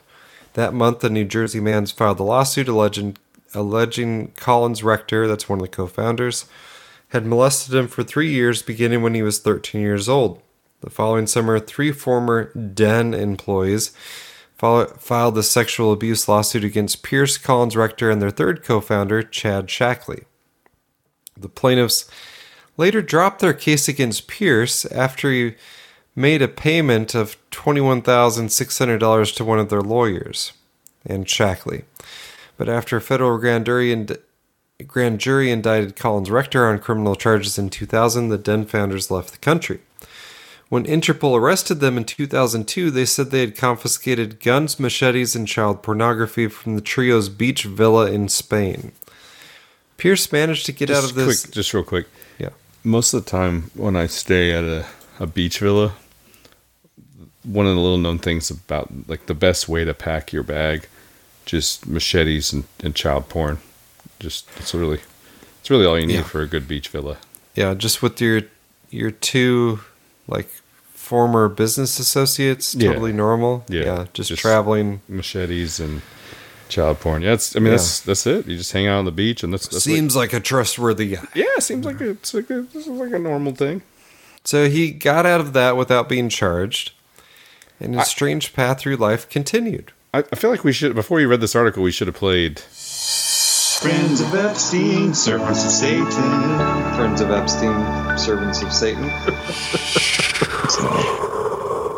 FTX is moving up. I mean, they are definitely friends of Epstein, servants of Satan at this point. Yeah. I think it started off like, hey, there was this weird crypto company that went under, and now we're 3 weeks in, and you're digging up dirt that was even worse than last week's dirt. So, yeah. Wait, is there somehow an Epstein connection here? You might be wondering. Wait, is that real? You bet there is an Epstein connection here. In early 2011, about a decade after the digital entertainment network imploded, Brock Pierce visited the Virgin Islands to attend Mindshift, a conference of top scientists hosted by Epstein. A representative for Pierce said he didn't even know who Epstein was when he flew commercial to the event, which the financier had arranged as part of his elaborate effort to launder his lurid reputation. It was not even 18 months after Epstein had completed his slap-on-the-wrist solicitation sentence in Florida and registered as a sex offender. Nothing suggests that anything of a sexual nature or anything untoward at all occurred at Mindshift. This is according to The Hollywood Reporter. Pierce is only one of dozens of figures in Epstein's dizzyingly vast network, and the link between the two may be nothing but a curiosity.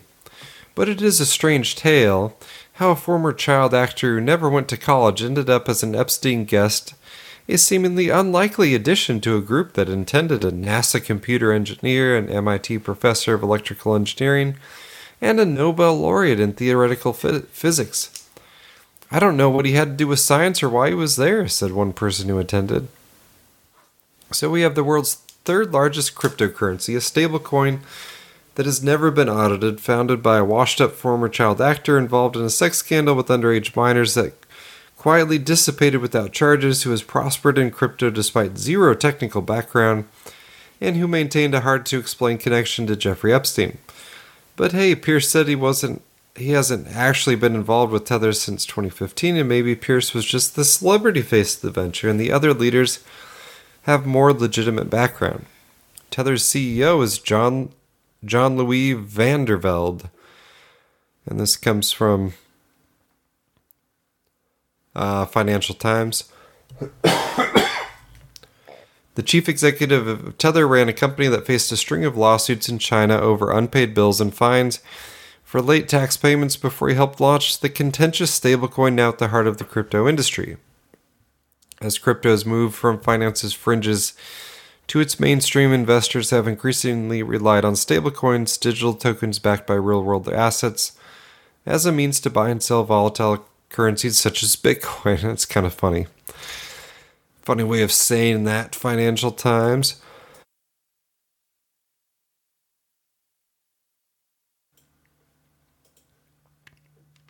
Alright, struggling.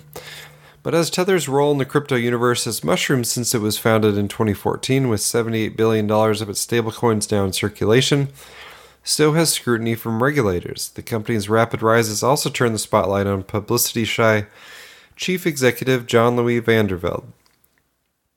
The 58-year-old Dutch native's career spanning IT sales in Hong Kong, Germany's software industry, and an ailing Chinese electronics manufacturer gave few hints of the significant role he would later assume. While U.S. politicians race to gather more information on Tether, even some of the group's biggest customers say they have had few dealings with its chief executive. Sam Bankman-Fried, the chief executive of FTX, the Hong Kong-based cryptocurrency exchange recently valued at $25 billion, so you know this article was a while ago, told the Financial Times earlier this year that he had only met Vandervelde once in person. My sense is that he's less involved in the external operations aspect of the business and more involved in internal management and leadership, Bankman-Fried said. Another cryptocurrency executive who has had dealings with Tether's management put it more bluntly. I don't know a lot about JL, and most people don't. Oddly sparse. Well, how about Tether's CFO, Giancarlo Devasini? And this comes from... let's see. Is this from the same Financial Times? Anyway, so this guy is a former plastic surgeon who's quit the profession just 2 years out of university in 1992 after despairing at the job.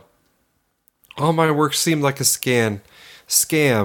The exploitation of a whim, he told an Italian art gallery in 2014. All right. As it turns out, seemed like a scam may be a fitting description of Devasini's entire life. The young doctor turned away from molding flesh and embarked in a career dealing in electronics. He built a group of companies in Italy that, according to his Bitfinex profile page and reiterated by Tether in response to questions from the Financial Times, he grew to over $100 million in revenue, in which he said he sold shortly before the 2008 financial crisis. Or is that 100 billion euros? Okay. Italian company documents cast his business background in a very different light. In 2007, Devasini's business empire had revenues of just $12 million and was subsequently dealt a death blow by a devastating fire at Devasini's warehouse and offices in February 2008. The parent company of the group, Solo, went into liquidation in June that year. In 1996, not long after he left medicine for business, he paid 100 million lira, then around $65,000 fine in a counterfeiting settlement with Microsoft. A decade later, in 2007, Toshiba sued another of his entities, Acme, original name there, for alleged infringement of its patents for DVD format specifications. In March 2010, another Devasini's companies, a Monaco entity called Perpetual Action Group, was banned from TradeLoop, the online used electronics marketplace. A month earlier, an American buyer had complained about $2,000 worth of memory chips they bought from PAG. One box was filled with a large block of wood, the buyer claimed. Tether says Devasini sold PAG in 2008 and was not involved with the company after that point, before clarifying that he began winding up the business in late 2009. TradeLoop's forums in 2010 included messages showing Devasini dealing with the complaint and messages from an associate saying Devasini had personally packed the boxes. What an incredibly sketchy character. Is anybody willing to speak up to his defense? Guess who's willing to speak up to his defense? Sam Bankman-Fried says he's responsive 24/7, and he's not just responsive to crises or unbelievable opportunities. He's responsive to day-to-day operations. Says Sam Bankman-Fried, the chief executive of FTX, a Hong Kong-based cryptocurrency exchange. Bankman-Fried says Devasini has a lot of pride in what he's built at Bitfinex and Tether. He's really grateful for the people that supported him, and he's fairly annoyed that people that he sees as downgrading on his business without any real reason for it. All right, so every positive quote on Tether seems to come from Sam Bankman-Fried, who at that point was considered respectable, but now not so much. So, let's see. Oh, this quote. All right. One crypto veteran we spoke to described the Tether situation in rather vivid terms. I don't know that this was, well, anyway, I have no idea who it is, but it's a good quote. I have a soft spot for thinking kindly of crypto libertarians, but they go all Ponzi mindset when it comes to Tether, he said. In order to be congruent and confident in the future, they need to believe that Tether isn't a burning bag of poop overlaid on top of a flaming diuretic volcano.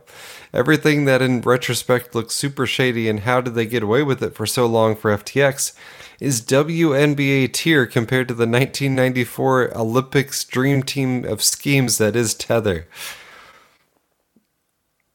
You got any guesses who said that? Michael Jordan. No. No. It's an anonymous quote. Tell me that doesn't sound like something Max Kaiser would say.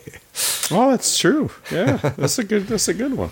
I mean, no one rants against all these, everything except Bitcoin more like than Max Kaiser. Yeah. I like Max. So, and more and more looking like he's right too. Yeah. Well, the greatest Max Kaiser story is that apparently he gave Alex Jones a hard drive with like 500 Bitcoin on it. He said, I like you. just take this, put this away somewhere, keep it for the future. You'll be in better shape this way. Well, I kind of figured he would say he was the Bitcoin donor that Alex mentioned. Okay. But I don't know if it was. Yeah, I think at the time when it was given, it was like $2 million worth. So yeah, it might have been 50. No, so this is the kicker to my story is Alex lost the hard drive. Oh no! Yeah. Gave him a bunch of Bitcoin. It was long enough ago where it wouldn't be known as long enough ago that you'd still lose you still wouldn't think it was that important and lose it. So. Yeah. Bummer. Maybe he did donate afterwards. Yeah, I try and complain about the fact that I bought $50 silver because Max Kaiser told me to, hoping that one day someone will tell him and he'll be like, hey, Andrew, sorry about that. You should have listened to me about Bitcoin and not about the silver. So here's a couple Bitcoins. So. I bought silver rounds, about almost 100 of them, 83 to 100. I don't remember the exact number. They were $13 a piece. Nice. And I sold them all the way up to 50. Oh, that's good. I think I only had like 10 left by the time it was over, and then I watched it plummet down. Yep. Oh, so much for JP Morgan having to cover their short position. Yeah. Oh, yeah. Yep. GameStop was trending on Twitter again today. Oh, stop it, Tim. For me. Yeah, for you it was. Yeah. All right, so this goes on and on and on. Tether is the preferred cryptocurrency of a few interesting groups. The Al-Qaeda affiliated Sunni rebel groups of Syria. Oh my god. Love Tether. Okay. Interesting. Sorry. Was it maybe them too?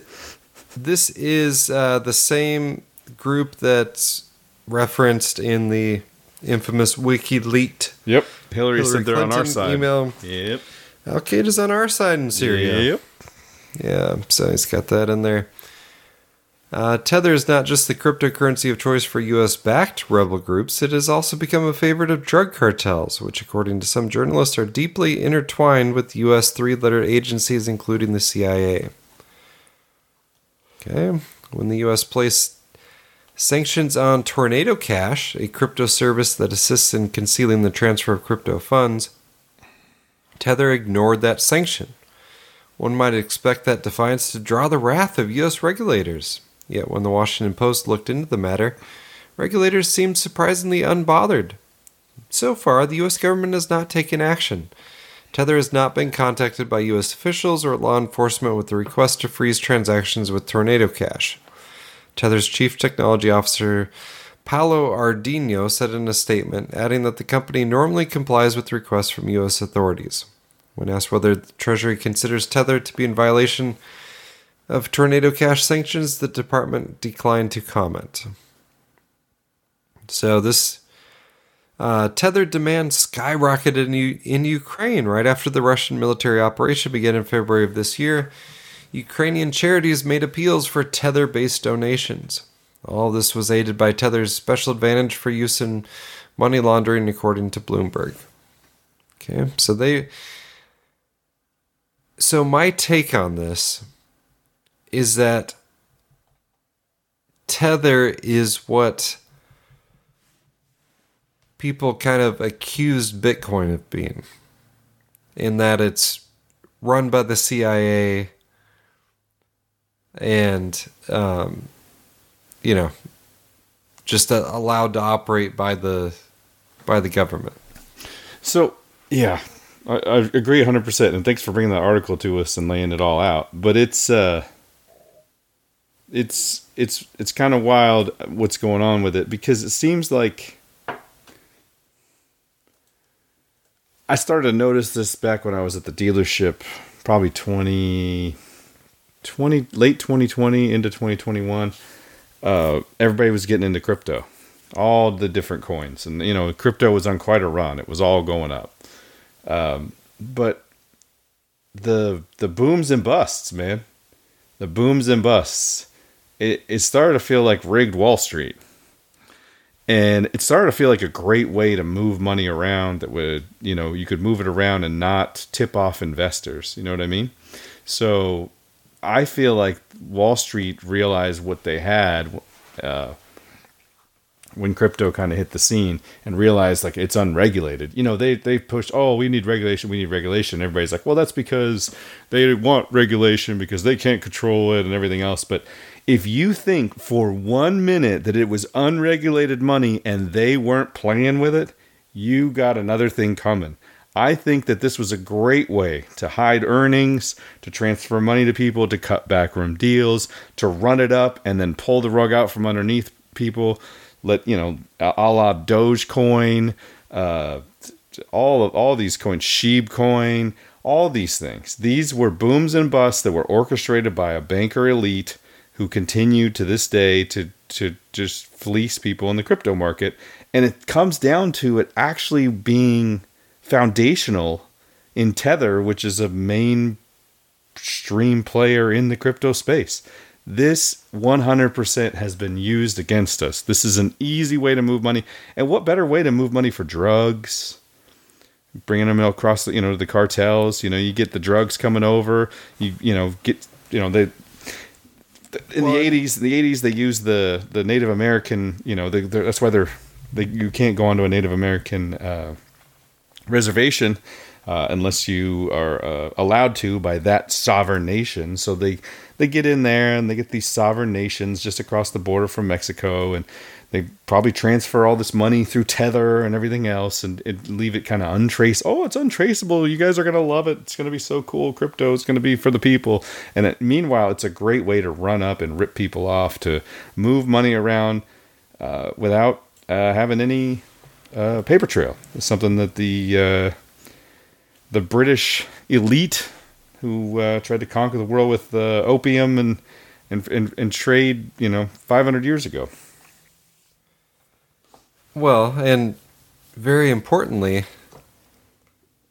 I mean, it appears to be just a blatant fraud. If you say we have US dollar assets to equal to the number of tethers, and you don't, that's fraud. Yeah. So to get away with that, you have to be politically connected. Good friends with the Clinton Foundation. Sitting on stage with Bill Clinton and George Bush. Connected.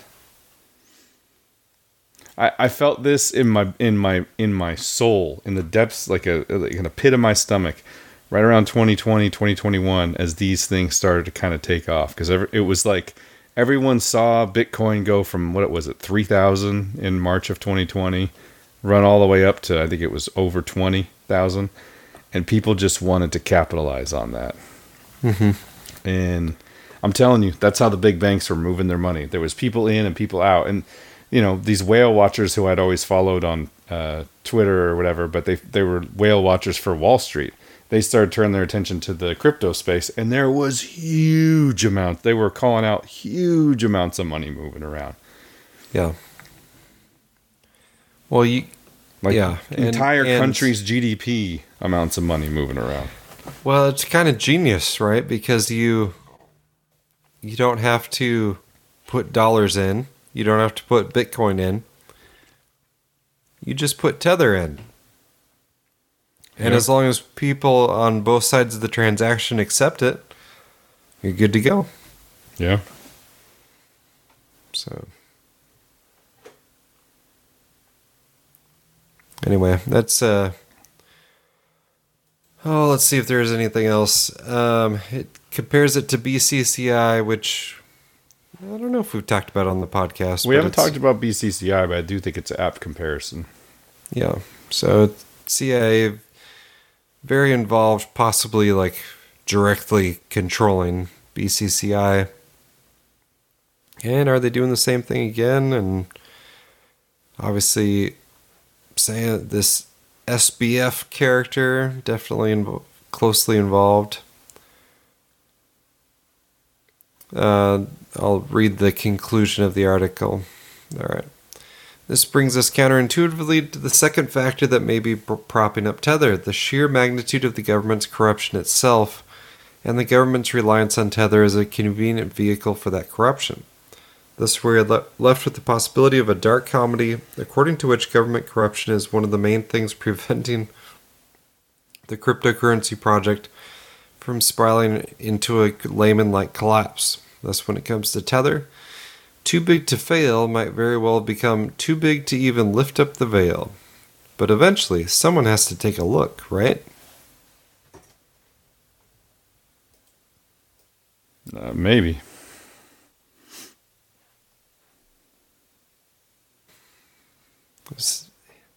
He doesn't seem like an optimist. Let me get his name. Who's Revolver News? Just one guy, I think. Let's see. I don't know. He's always on Tucker. I don't know why I can't remember his name. But anyway, he doesn't look like an optimist, but he's talking about if there's any justice, Sam Bankman-Fried's going to be in prison and someone's going to lift up the veil on Tether. I don't know, man. I've got a vaccine to tell you about here. If you want to think, something so corrupt and so obviously fraudulent that eventually people will catch on, they're still pushing forward with lots of frauds. Oh yes, they are, absolutely. And one of them is the election in Brazil. Yes, where they magically found all those ballots from the drug cartel controlled areas that flipped the election for. Greg Reese gave us a couple minutes on Brazil this week. Oh, awesome.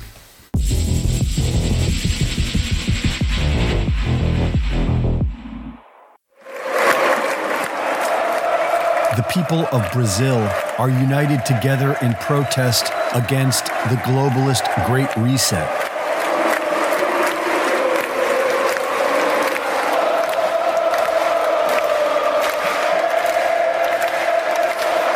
In 2017, Luiz Lula was convicted on charges of corruption and money laundering and sentenced to 9 years in prison.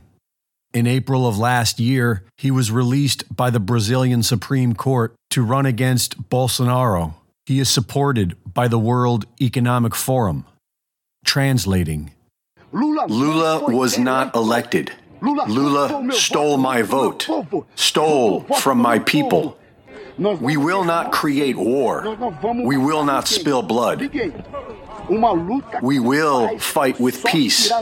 This son of a Alexandre de Moraes, because he stole our votes and gave them to another criminal, Lula.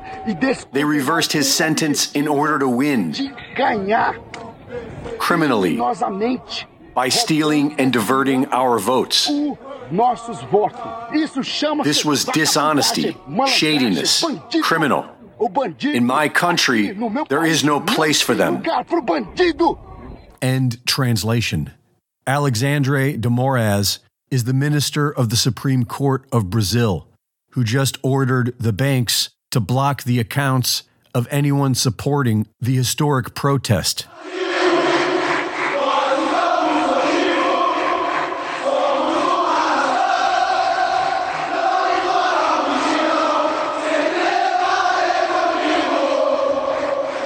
If people all over the world took to the streets like the people of Brazil, then the imminent global tyranny would be eradicated. And this is why the media ignores it. They are hoping you just stay home and watch it, like a movie, until it arrives at your front door, and it's too late. Say, let's pretend this grain is a puny little ant. Did that hurt? Nope. Well, how about this one? Are you kidding? Well, how about this?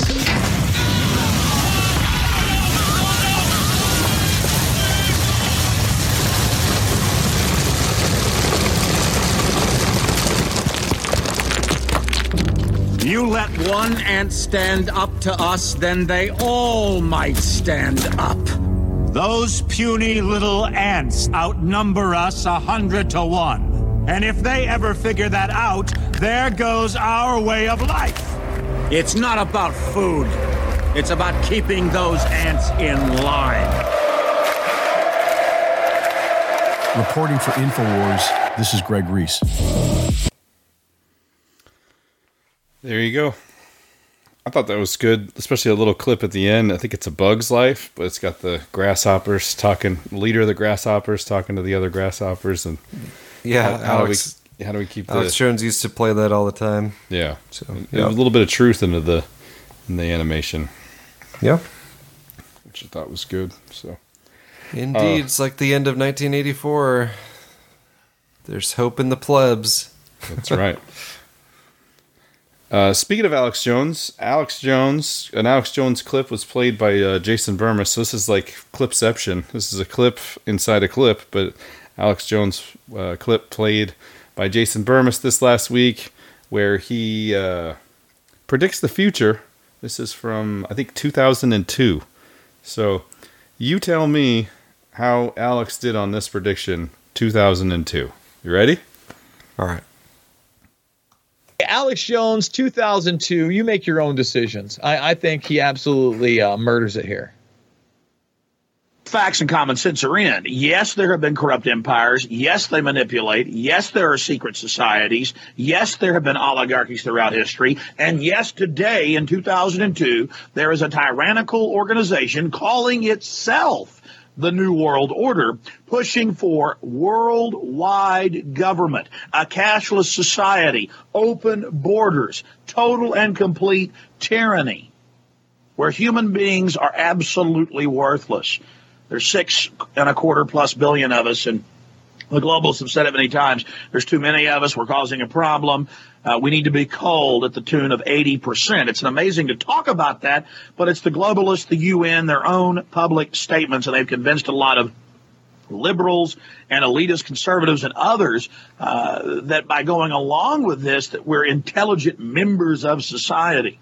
It's the ultimate Malthus world view. It is this radical, virulent form of social Darwinism. It's the excuse of tyrants. And by creating open borders where there's no national sovereignty and only global bodies that control all the resources, by centralizing and socializing health care, the state becomes God, basically, when it comes to your health. And then by releasing diseases and viruses and plagues upon us, we then basically get shoved into their system. We then get shoved into their system. One of the things that I didn't play over on the YouTube portion of the broadcast is that they're openly talking about these type of digital certificates for hate and lie shots and beyond. Everything he said was spot on right there. The ultimate Malthusian, what is your life worth worldview, where back then the oligarchy was convinced that what? They were overpopulated. They were overpopulated back then. And social Darwinism says, hey, we already rule. We're number one. Don't forget it. We're number one for a reason, and we're going to continue to be number one because that's the way it is. Survival of the fittest. We are the fittest. We are the command and controllers. You get it? One of the ways they do that is through what? Fraudulent elections and a corrupt electoral system that they control. Works the same in Brazil as it does in Maricopa County. Didn't they... sounds like they still do have the Dominion voting machines in Brazil. I know they had them before. I don't know for sure. Yeah. It's just... the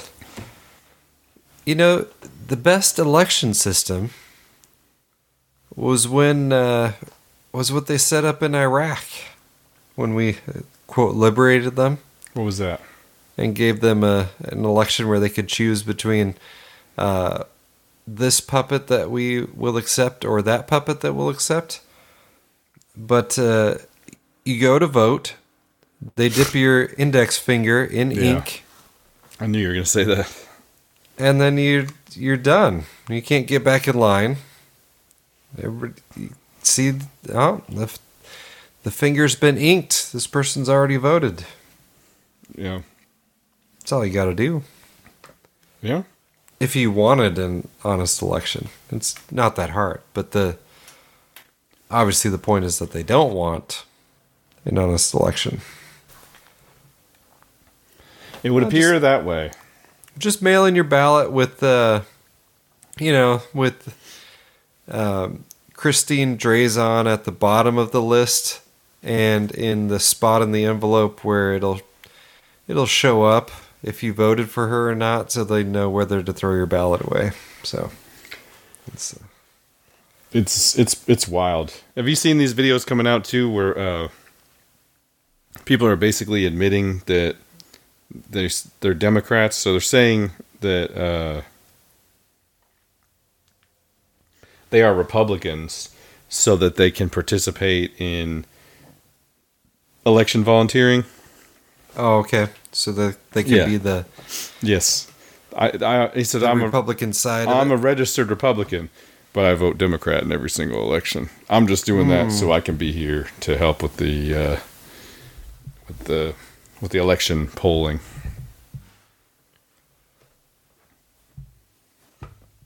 Dirty tricks. Dirty tricks. All right. Well, I think it's time, Andrew. Time to thank some people? It is. Revelations Radio News. So much pizzazz, that guy. He's got a lot of pizzazz. Is the spreadsheet updated? Oh no, spreadsheet's not updated. You don't need to look at that. Okay. I'll go ahead and let you know the spreadsheet doesn't have a lot of money on it because ever since they took out PayPal, our donations are very down. But it is what it is. Times are tough out there for people too. So let's take a look. Where are we here? No, people are saving up for episode 300. This is nice. It's a nice round number. You can say, I was a contributor to episode 300 of Revelations Radio News, and no one has even heard of that podcast, much less thought they would get to 300 episodes. There you go, Andrew. Well, I opened up PayPal first, and just to further prove my point, between last week and this week, we had one producer. Chris from Georgia sent us $100. Thank you very much, Chris. And now I got to move. That was maybe a legend in his own right there. Yeah. Well, the legend isn't he donated via PayPal in a week where no one else donated via PayPal, or almost donated at all. We have not done well in donations lately. There's only like 10 PayPal users left, probably. I don't know, man. It feels like kind of like you said that day. It's almost like a trap. Like, how do we get rid of all these mainstream or alternative media people? Like, oh, I know. Let's get rid of PayPal. Yeah, well, we're fine with the Give, Send, Go if people do it that way. But. Well, 6 days ago, a gentleman named Danny from Medford, Oregon, gave $25 on Give, Send, Go. He left a comment too that said, "Thanks for hitting record." Oh, we've got a story for you next week. Oh, yeah. Next up, we have Caleb. Caleb has, he has filled up his comment box here on Give, Send, Go. And we got Bible verses. So, Caleb gave $30. Genesis 1:16. Then God made two great lights, the greater light to rule during the day and the lesser light to rule at night. He made the stars also.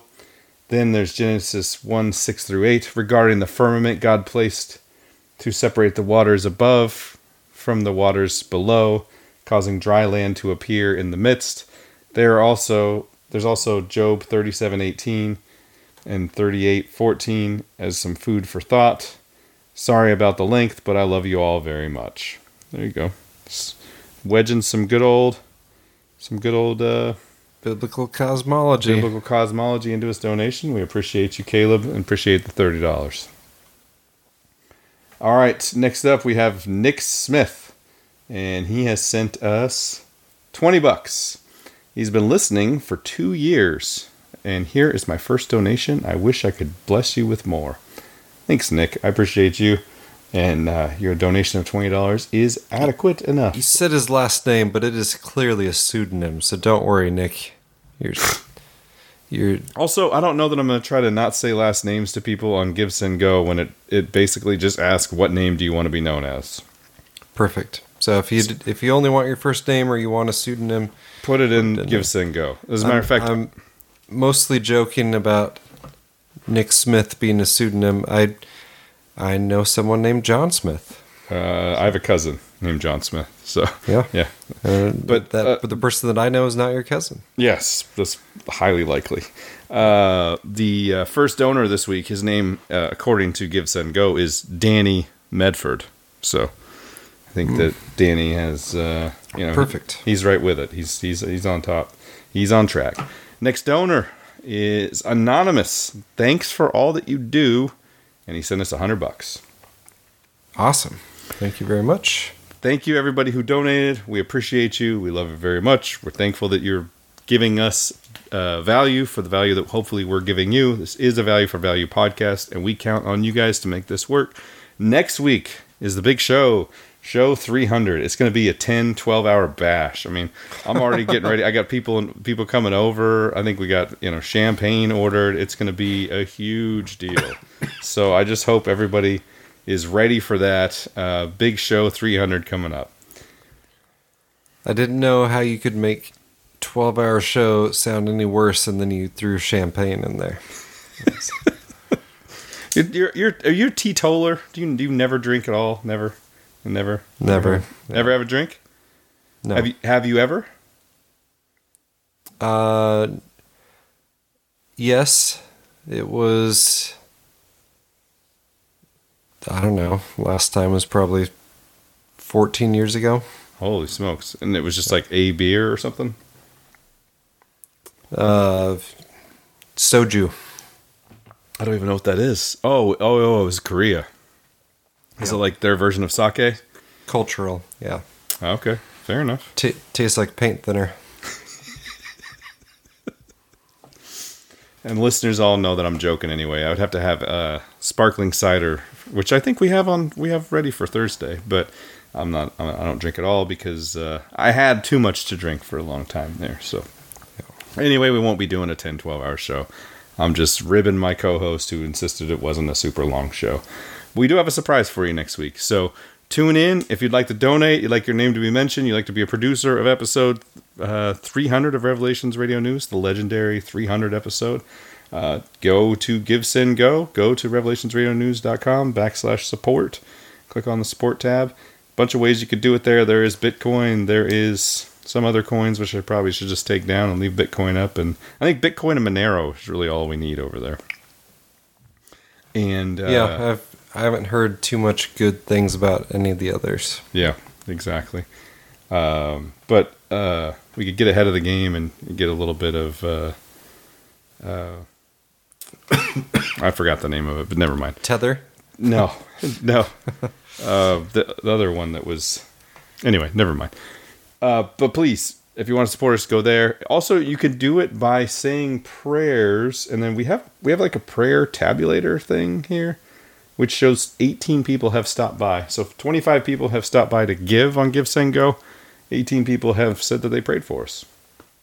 Well, we very much appreciate that as well. No way to fact check that in any way, but if you do decide to write out a prayer, we can read it on the show, and if you don't, then you don't have to do that either. So that is where we are. I think that's it. Listener-supported podcast, episode 300 is coming up.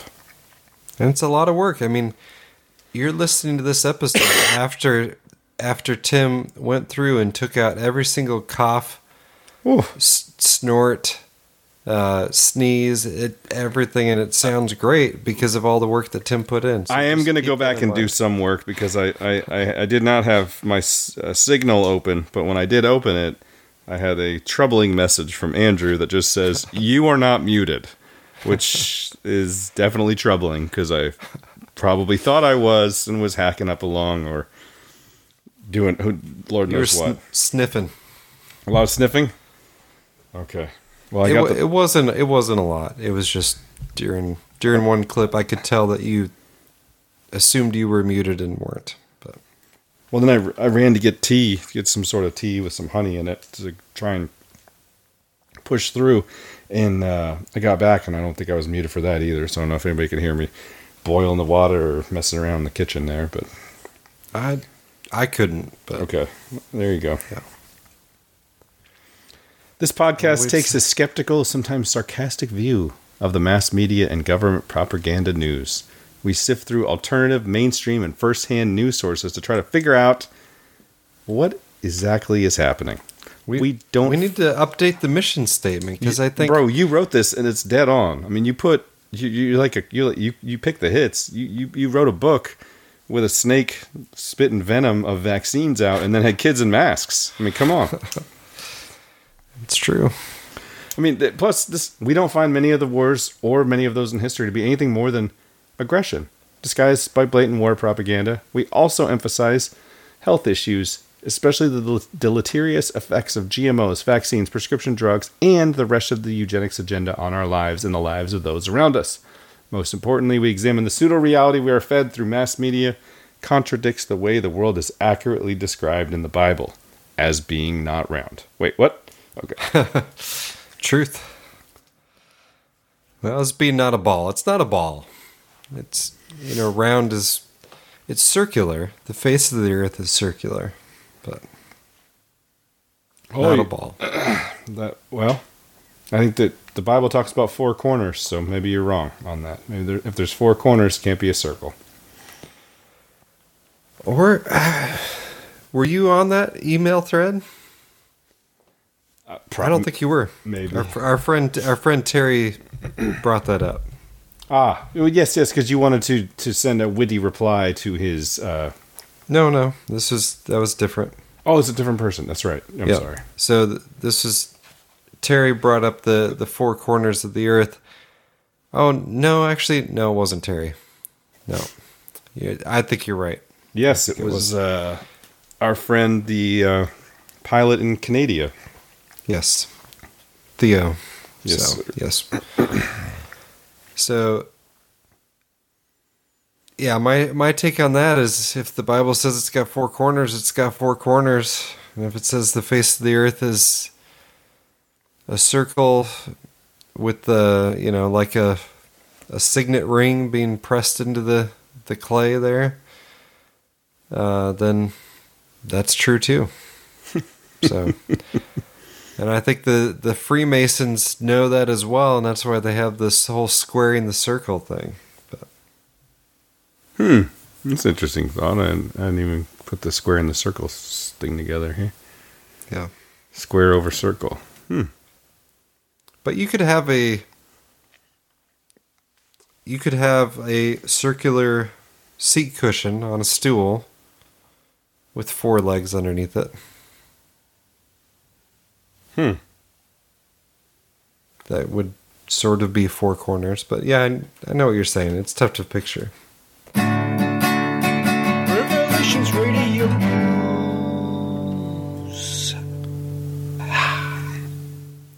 But the only update I want to make to the mission statement is that we try to find material from not so much mainstream media, but from podcasts that are putting out good information. So there's quite a few, like No Agenda does a good job of deconstructing mainstream media, but it's not so much our focus anymore. Yeah, I guess that's true. Well, they moved the goalposts on us, Andrew. We had to adapt with the times. Alternative media is mainstream media now. I mean, it's strange, but it's somewhat true. Yeah. So over the last few months, I keep hearing about this guy, Andrew Tate. We have Kanye's getting canceled because he came out against, the Jews in Hollywood, and you can't do that, and he's under attack, and Dave Chappelle's doing his best to defend him. We got Alex Jones getting sued for $1 trillion, so there's that. But now we have Andrew Tate, who I didn't even know who this guy was. And I listened to a podcast this last week where he was interviewed by Zuby of Zuby Music fame, of Twitter fame, gentleman I met when he spoke here at the University of Oklahoma. Over 1 million followers on Twitter, and has been really outspoken ever since COVID started. Saw his, following double or triple since then, and has been just out there in front of stuff. I believe he's from the UK originally, but may have lived in Saudi Arabia as a kid. He's obviously African American. He's a rapper. And so he was able to speak more about Black Lives Matter and a lot of stuff. He's not African American, Tim. He's black. Is that better? Yeah. Good correction. Black. All right, he's black. So he can say stuff about Black Lives Matter. Anyway, I've enjoyed his quips, his tweets, all of his interviews. He's been interviewed by super mainstream people like Megyn Kelly and all kinds of different people. He's been on Glenn Beck. He's been here. He's been there. I even tried to get him on this show, believe it or not. But he interviewed Andrew Tate, and I thought, okay, here it is. Somebody I know and love and trust a little bit, going up and having Andrew Tate on. Turns out they're old friends, and he interviewed him 2-3 years ago. And so this was kind of a reunion of sorts. And a very interesting interview. I'll link it in the show notes. It's about 2 hours long. I didn't intend to listen to the whole thing. I thought I'd just check in, see how this is going. But, listen to the whole thing in one sitting was super, entertained, and it just kind of riveted to it. So anyway, I pulled this clip out. I thought it was interesting and something we talk about quite a bit here. The most common pushback I get when I talk about this stuff is it's easy for you to say because you're self-employed. Yeah. You're not married and don't have kids yet. Yeah. You're in this position. And my counter to that is you should be going even harder on this because you have children. Yeah. Think about their future. You're already here going, Zuby, how did it get to this stage? It all happened so quickly. I'm like, well, where do you think it's going to be in 20 years, right, in 30 years, in 50 years? If you continue to just allow every single one of these narratives being pushed by 1% of the population to run riot, do you want your daughter competing, not even being able to play sports because everyone in women's sports is male, yeah, right? Do you want penises in your daughter's changing room? Yeah. Do you want everyone do you want your kids to be judged based on their skin color? Yeah. Right? Whether they're white or they're black or whatever. Do you want these weird racial narratives? Do you want CBDCs and the government completely? Yes, they already control the money, but controlling it at a minute degree, yeah, where they can just switch your money off and you can no longer buy food because you said the wrong. I'm like, do you want your kids to deal with that? It's not going to be you who deals with it, but your children, your grandchildren are going to. And yeah, that's and you're right. And they're still cowards. They're still cowards. It truly is crazy. Going back to our friend Jack, that's why I said that to him. I said, bro, you think you are a coward and you think that telling your sons to get the injections so they can play baseball makes you a good dad because baseball is so important. No, teaching your sons to not be cowards is what's important. Mm. You were a coward, and now your children are going to be cowards just like you. You're a dummy. I should warn you, the podcast is full of cursing, and even though Zuby never curses, is a very strong Christian, Andrew Tate does a lot of cursing, but I think he likes to call a spade. I didn't realize how big his following was getting, but he went, at the beginning of this year, he was at a couple 100,000 followers on Twitter, and in less than 3-4 months, he hit almost 5 million. That is some reach. And he speaks a lot of wisdom. It is kind of directed at young males. And I think he talks about numerous times in the show that his message rings with young males who are disenfranchised. And that's why they keep trying to cancel him, because those are the people that have no voice right now. And he feels like he can make a difference with them. Anyway, just calling it out as it is. You're a coward. You're a coward for, just going along with it, for getting your kid to get the shot. If you think it's wrong and you still go along with it, you're a coward.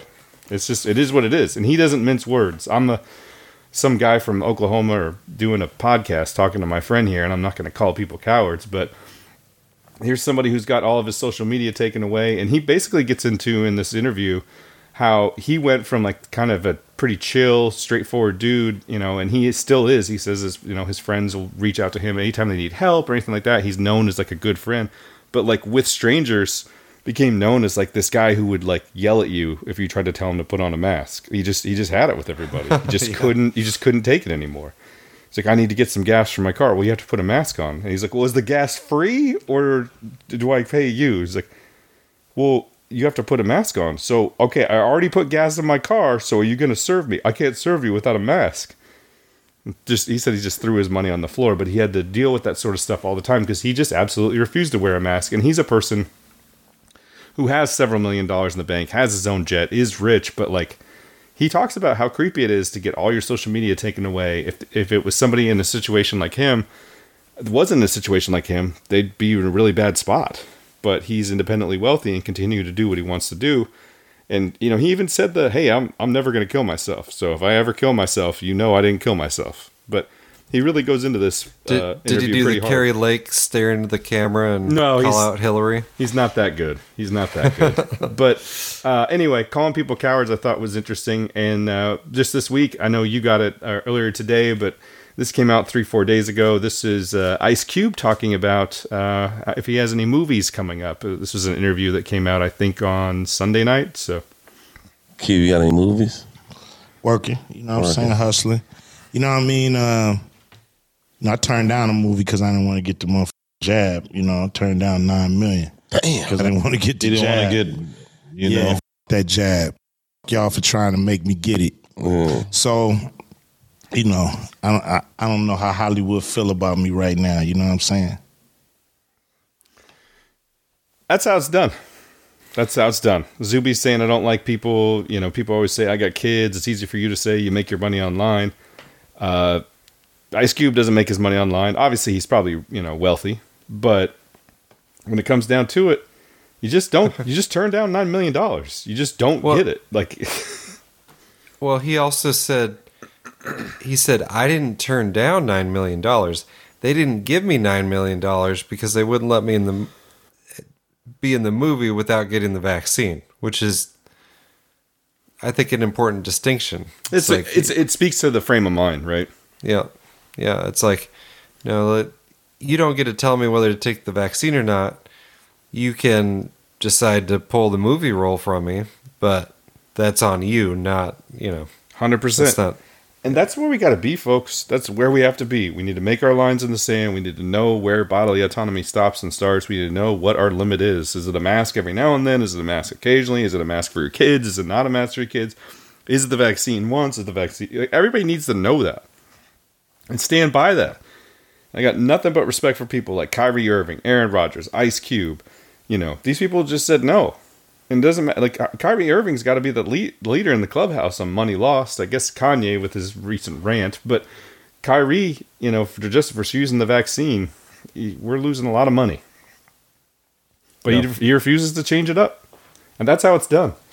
Everybody wants to keep on keeping on. And Andrew and him, I could have pulled so many clips from this. It's 2 hours. It's so good. But I got another clip here, and this is shortly after that same exchange. The war has come for all of us. And your choices are very simple. Either you have your mind right and you understand objective reality and you're resisting against the Matrix and their narratives, or you're accepting their garbage so you don't have to resist against them.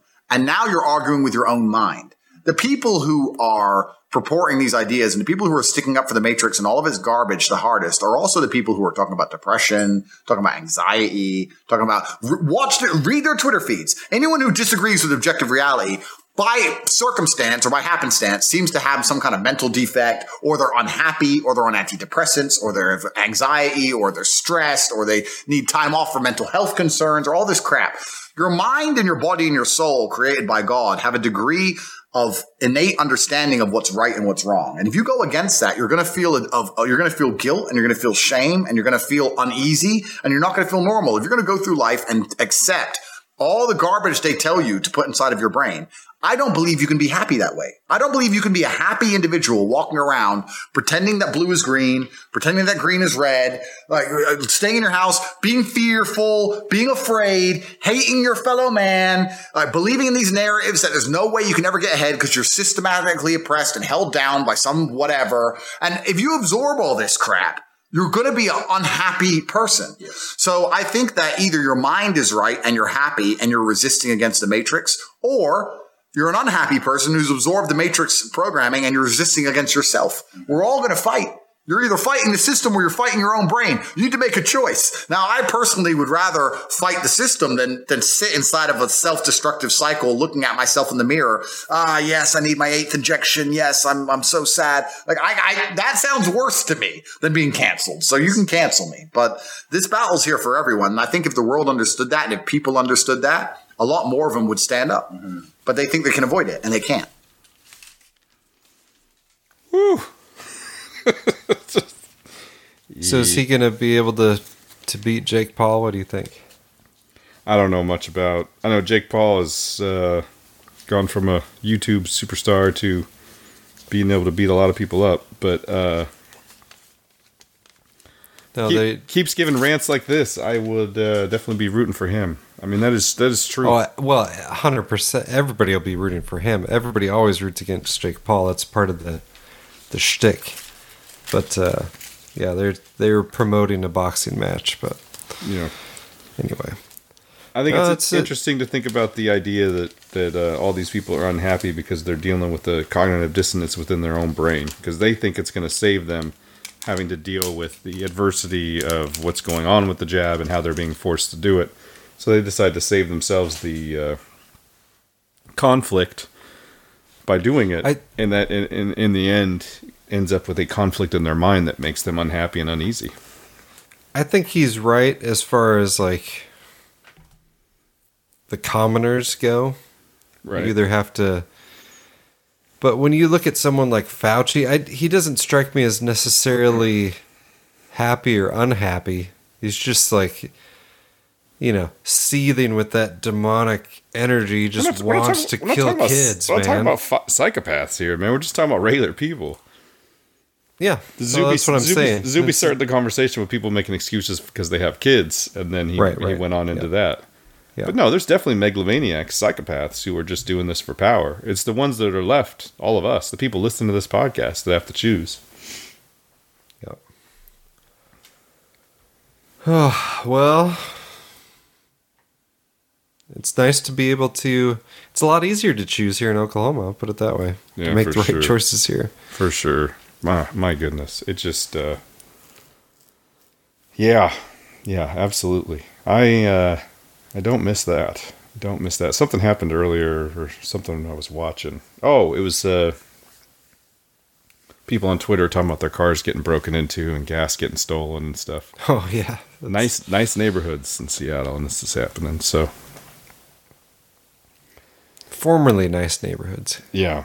I mean, expensive neighborhoods in Seattle, and this is happening. How about that? No, I talked to a customer back in the what was ranked as the #1 small town in America, where I used to live, and he had his construction site. He's just kind of a developer construction guy, building these condos, one at a time type deal. Been broken into 3 times in the past week. Electricity stolen, all the electrical stuff. And mainly like his tools and stuff. Yeah, they always go, the 2 things they go for is the copper and the tools. So he knows he's like, it's the guy's in the homeless camp. And so he, takes the cops down there. It's like, look, that's my stuff underneath their tarps. And they wouldn't do anything. Yeah. They said, well, we asked and they didn't want to talk to us, so it's like, okay. Yeah. I don't want to end us on this. Also, we didn't do a verse of the day. Do you have a verse of the day for us today? Verse of the week? I don't. I've got a whole other section though. Oh gosh. Okay. I'll come up with a verse. I had one earlier, but violence. I predict violence. It just seems like there's so many different trajectories that we're on right now, and a lot of them are just going to culminate in violence. Yeah. Like Yeah, Andrew Tate was talking about the penises in the bathroom with your little girl. That stuff is getting pushed more and more. People are being called groomer, and then they're pulling. Someone was just arrested or actually was beaten down by some mother because he exposed himself to a girl in a girl's bathroom. That sort of stuff is just going to keep happening, And I know I've worked in construction. I've known many a construction worker. I don't want to be stereotypical, but anybody who's in construction will hear me when I say this. Also, I think we have somebody who's an electrician. A lot of aggro dudes, not really great impulse control within the construction industry, might just knock your teeth out for saying the wrong thing to them.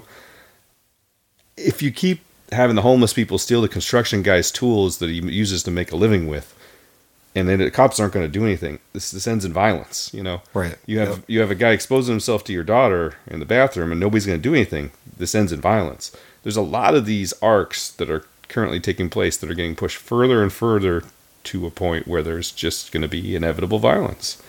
And that's something we got to be on guard for and try to stay vigilant, try to stay wise as serpent, harmless as doves, and try to head off at the pass because, God said, live by the sword, die by the sword. If it comes down to it, hey, you got to whoop somebody's butt because they're doing something in the bathroom. I'll be the last person to judge you, but I think we all got to stay vigilant and keep our eyes open and try to be wise about this stuff. Well, it's like the Brazilian... I'm probably the hottest head among us, too, so trust me, I'm trying to tell myself this. It's like the Brazilian protester said, we're not going to resort to war, but we're also not, we're not backing down. Yeah. So it's like we know you lied. It's one of those. It's the same situation in the U.S. Like we know we're being lied to about the vaccine. We know we're being lied to about the elections. We know that not only are we lied to about the elections, but the choices we're given are in on the deal too. So it's like, well, is that what you want to fight over? And that's not, for me, that's not the line, I'm not taking a stand for Trump when I know Trump would just let me rot in a DC jail like he let all the January 6 people. So, but when you're talking vaccines and talking about forcing vaccines on my kids, that's the line for me.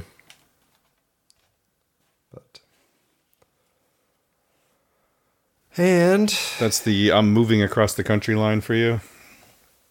Yep. Yeah, that's when Kate Brown sends CPS to the salon lady's house because she dared open her business to try to keep food on the table. Like, oh, just making sure your kids are taken care of. This isn't politically motivated or anything. It was time to get out of Oregon. I mean, to be fair, I don't know if Tina Kotek would do that.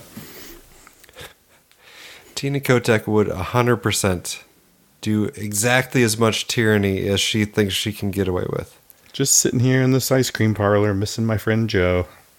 Yeah, there's already, well, it's still Kate Brown, but there's already a state of emergency over RSV in Oregon. So, started with the next emergency. Let's we gotta play do some something. We gotta do something because what's his name won't go anywhere. Inslee, so he has to continue his emergency powers to just rule. Is there Washington no term with limits? Oh, are there no poorhouses? Are there no quoting Dickens to me here. No, there is term limits, but I think he has emergency powers. I read him on the show back when I lived up there. It's crazy what he can do.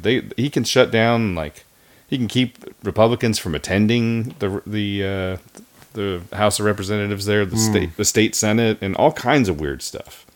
That's why people have been calling for him to take the emergency powers away, because at this point he is just going to go on forever. Yep. Yeah, that was a Washington State congressman we played the clip from, where he basically was, I don't know if he was actually arrested, but he was kept out of going to the State House because he wasn't vaccinated. Didn't have his proof of vaccine. Yes, yeah. He was a state senator and he was a Republican. Yeah. That's the sort of stuff you're getting with Inslee right now. Yep. All right, well, let's, this will be part stuff for this show and part preview for either our next episode or an upcoming episode. So, and this is the parasite paradigm from Dr. Lee Merritt. This video is about parasite protocols, how to rid yourself of parasites. And I'm going to explain to you in this video why I think it's critical. We all do this now, why it helps people with or without having taken the vaccine. And I'm going to tell you the ins and outs and some of the subtleties of doing that. Okay, so I call it the parasite paradigm. A paradigm is really a way of looking at something. And the problem we have is we are living in a viral paradigm. And we need to get out of that. That's a false paradigm. It makes you look at things the wrong way. Agreed. You got a friend who's been trying to drag me out of the viral paradigm for about 2 months now. And based on the sound of my voice, I got to start listening to something else. Western medicine is failing me. Yeah, so let's... we've talked about similar things, but she puts it well. This clip 2 here, that you were toxic. Beginning, I never believed this was an airborne virus. I thought this was a contact poison or toxin. Keep in mind, virus in Latin does not mean little animalcule that flies out of your mouth and makes other people sick. Virus means toxin. We need to start changing our language to changing our understanding. That when we get sick and we sneezing and wheezing and coughing, something we say we got a cold. You didn't catch a cold. You're toxic, and you're getting rid of the toxins. I mean, I've been called toxic before, but I didn't know that I could get rid of it. You're not sick, Tim. You're just getting rid of the toxins. All right. So let's we'll move on to clip 3. This is something that we also talked about, but probably not enough. Now, the other thing I realized that there was a problem about was this mRNA technology. Besides all the literature that showed how dangerous it was, how bad it was on all the animal studies, and was still bad, by the way, they're still doing animal studies for cancer therapies using mRNA, and the animals are still dying. Don't think that's past tense. It's just too expensive. I mean, they claim that the one mRNA technology they've actually gotten to market was a technology that was for some ophthalmologic issue. I can't remember what it was, but it was for some ophthalmologic issue. And the cost was in 2018, the cost was almost $1 million for a treatment. How did they suddenly, within 2 years, supply billions of doses at less than $30 a dose? I wouldn't be too hard on yourself for not talking about it enough. You are the one, your voice rings over again in my head, and I'm sure it does listeners too, saying, I don't know how they're making this much of it. They might not be making this much of it. I don't think they're making this much of it. So don't beat yourself up on that. I think that you've definitely at least planted that seed. So if they're not really mRNA vaccines, then maybe they're not so bad. Maybe they're, just some goo, or maybe not. Why is cancer bursting out after people get the vaccine? Especially in the soldiers. So I was in the Navy for 10 years. We took care of young guys, the 20-year-olds, that's your standard patient. And when they showed up with cancer, it would be a single solitary cancer, usually things like testicular cancer that young men are more apt to get. But it wasn't that they had cancer all over their body. Now they take the vaccine and they have cancer all over their body, according to some of the doctors I've talked to in the military. Now, this goes along with that if cancer is parasites, these are guys that have been out in Afghanistan and weird places, snooping and pooping through the brush on the ground. They may come from farm country where they were, around animals, and they've probably got a pretty good dose of parasite load. And now their immune system's damaged by the vaccine, and the parasites all break out at once, giving them this multiple look of cancer. You see, we when we talk about something being cancer, we just look at an MRI and we see that it's got multiple white spots on the either dark spots or white spots on the various different weighted images. And we say, well, that's obviously metastasis, because we think nothing else could do that, because we're not thinking paradigm shift. We're not thinking of parasites. Okay.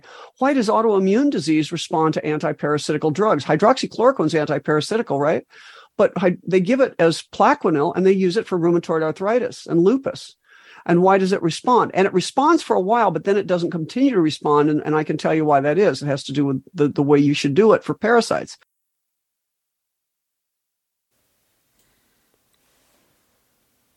You got any thoughts? I have a family member who has rheumatoid arthritis, and I believe they've taken hydroxychloroquine before for it. And we have talked about, it's interesting that the hydroxychloroquine, ivermectin, these are known for treating parasites, and yes, they also work as antivirals, but they're mainly antiparasitical drugs. And of course, I've talked about many times the complete freak out over ivermectin is what led me to think, there must be something to this. Must be something to it. So she talks a little bit, a little more on the same subject. So this next one, she tells a story that was told to her by Brian Ardis about a parasitologist over in Egypt. And this is something I learned from Brian Ardis, whose friend is a Egyptian-trained Egyptian parasitologist. And Egyptian parasitologists, they're kind of on the top of that pyramid because, no pun intended, because they know they have parasites. They have all sorts of parasites, and they're very astute about this, right? Well, he was talking to him one time, and Brian said to him, I see, when I look at a parasite egg sac under the microscope and I see cancer under the microscope, they look identical.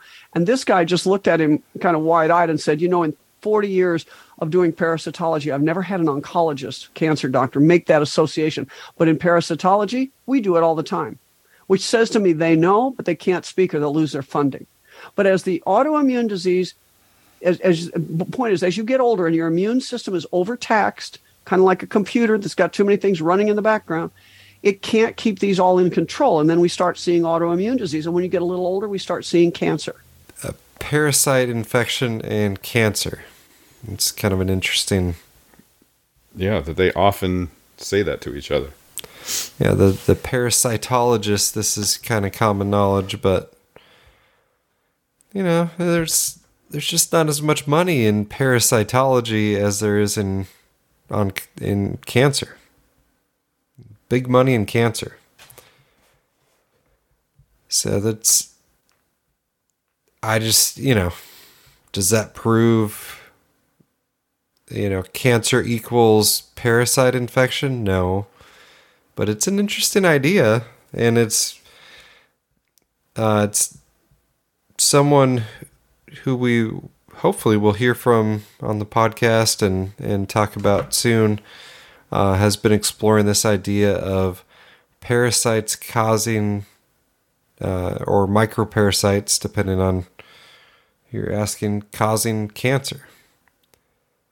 And if parasites are there for pretty much everyone, and your body's able to manage it until you damage your immune system with a bunch of poisons, maybe we should be focused on things other than viruses and vaccines. Going out on a limb. That's a Seems logical to me. So this last section is pretty long. It's just because I was running out of time and didn't have time to clip it down. But I think there's some interesting stuff here on what was in the vaccine. If it wasn't mRNA, what was going on there? And let's remember, what is it? It has to be frozen or whatever. What was the original temperatures? Were like negative 40 degrees Fahrenheit or something? Originally, yeah, there was all the chain of custody. It had to be frozen. It took the special freezers. They sold all those, and they said, never mind. And we played the Sherry Tenpenny clip where she's like, did they change the formula? Because there was the stuff going on with the magnetic stuff, and there was, you got to keep it cold, otherwise it won't work, and you can't mix vaccines. And then it just became, don't worry about it, mix and match.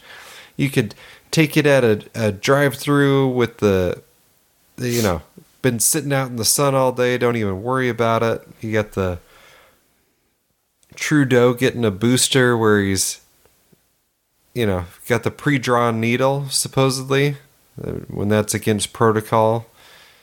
I don't think he was actually getting the booster, but regardless. But anyway, this is it's long, but I think it's interesting. The next point is, those are our parasites. What if we're dealing with a synthetic parasite? And we actually, Dr. Larry Palevsky and I talked about this way back. Notice the date on this. This is January, February, March, April, May, June, July 15th of 2021. We talked about the spike protein being a toxin, a synthetic toxin, a synthetic poison, not a viral agent. And so that was what we were talking about then, but Karen Kingston has really figured out a lot more about this. Now, what this is one of my favorite people that is also one of her favorite people, Professor James Giordano. And I say he's our favorite, villain scientist. I don't know him personally, and I don't want to say too much, but I'm just saying, this is creepy, bad James Bond, Dr. Evil stuff that is coming out here. And here's what he's saying. He's saying exemptions for health and routine experimental use may foster a gray zone within which investigations for viability and employment as weapons may be undertaken. So he speaks in very flowery kind of convoluted English. But what he's saying here is that you can't make a bioweapon, a neural weapon, and overtly do it because that violates the ethical constraints. But because we're, under the guise of health and human wellness experimentation, you can experiment on everything, including bioweapons. That's essentially what I think he's saying there.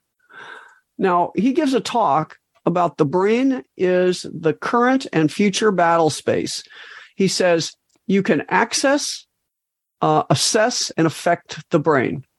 And that's what we're talking about here with synthetic parasites. These things go all over. And what is the point here? The point is that these things are made with hydrogel that is not just a polymer that absorbs water like we know things do. This is a polymer that's cross-linked that absorbs water that also is genetically engineered, that can reproduce itself, that can grow, okay? And it can respond to the stimulus from the outside, including wavelength. That's called smart genetically engineered hydrogel. Now, he was a member of the neuroethics subcommittee, a member of this organization, IEE Brain, and he was the chairman of the neuroethics subcommittee. This is the kind of thing, though, that they have on their website: distributed wireless networks of micro implants for neural recording and stimulation. So they always do it under the guise of it being a disease. Like, we're going to treat Parkinson's. I can't tell you how many times I've heard we're going to solve Parkinson's. Well, what is happening with this vaccine? We're seeing more of it, right? We're seeing more ALS, Parkinson's, strokes, everything neurologic, just coma. I mean, just shutting your brain down. Guillain-Barré. I studied in the Queen Square Institute of Neurology, and I never saw a case of Guillain-Barré, 800-bed hospital of neurologic patients. I see it now. Okay, now this is what Karen Kingston has come up with, and I think she's going to turn out to be completely right here. that they couldn't make this work with biologic genetic material. They couldn't make the bioweapon that way. So what they did is they made an artificial hydrogel of this smart GE hydrogel, and it is the spike protein. Now, this is the picture on the right is what they call the spike protein. Just one little part of it. But this is the thing on the right is CGI. It's nothing. It's scary. Oh, spike protein. It sounds really scary. It's no more scary than my dryer ball that looks quite similar, only blue. But this thing on the left that this hypodermic needle is pointing to, that is a nanoparticle bioweaponized smart hydrogel. And I think that may be what we're dealing with. It would also explain these big rubbery clots. These things are white and they can make long clots. Now, what her point is that these things are AI created, and they may in fact be AI themselves. They may actually have contact with the mother artificial intelligence and bring that into you. But they are acting like parasites, and they're synthetic. And they're controllable. So the spike protein has two configurations. In one configuration, it can't attack your ACE2 pathway. But given the right wavelength, these things conform to the other configuration. Now they can hook into your ACE2 pathway and make you sick. And they're made out of this genetically engineered hydrogel. So picture this. What could have happened, and what I believe had happened, without knowing this part of it, I believed from the get-go that this was a contact pathogen.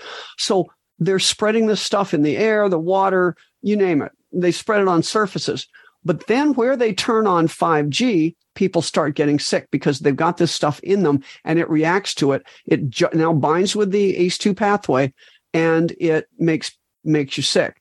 You start losing your sodium. You start doing all the things we associate with the ACE2 pathway. And this does explain everything we see. Okay. Now, it's also, these things are self-replicating, so it could also explain shedding. So this is my view of what happened in 2020 during the outbreak.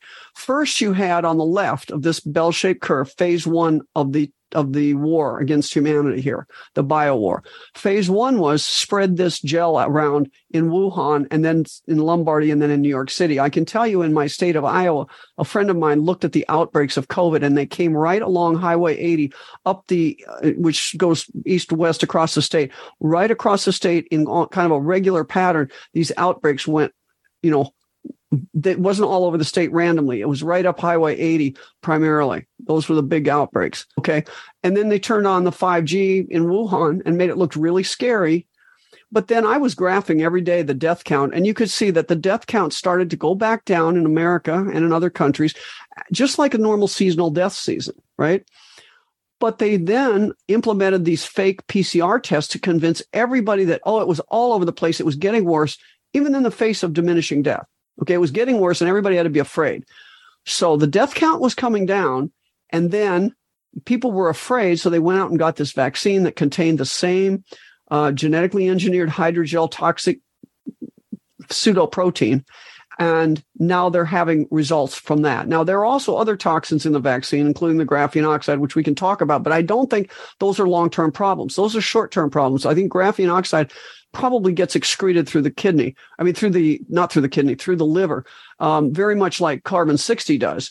So I don't think that's a long-term problem, but in the short term, graphene oxide damages you by stripping out the negative charges in the vascular tree and causing clotting, causing rouleau formation and probably clotting. But those are the normal clots. What we're seeing later that the morticians are taking out of people are these big, whitish, rubbery, weird clots. That would go along with the hydrogel.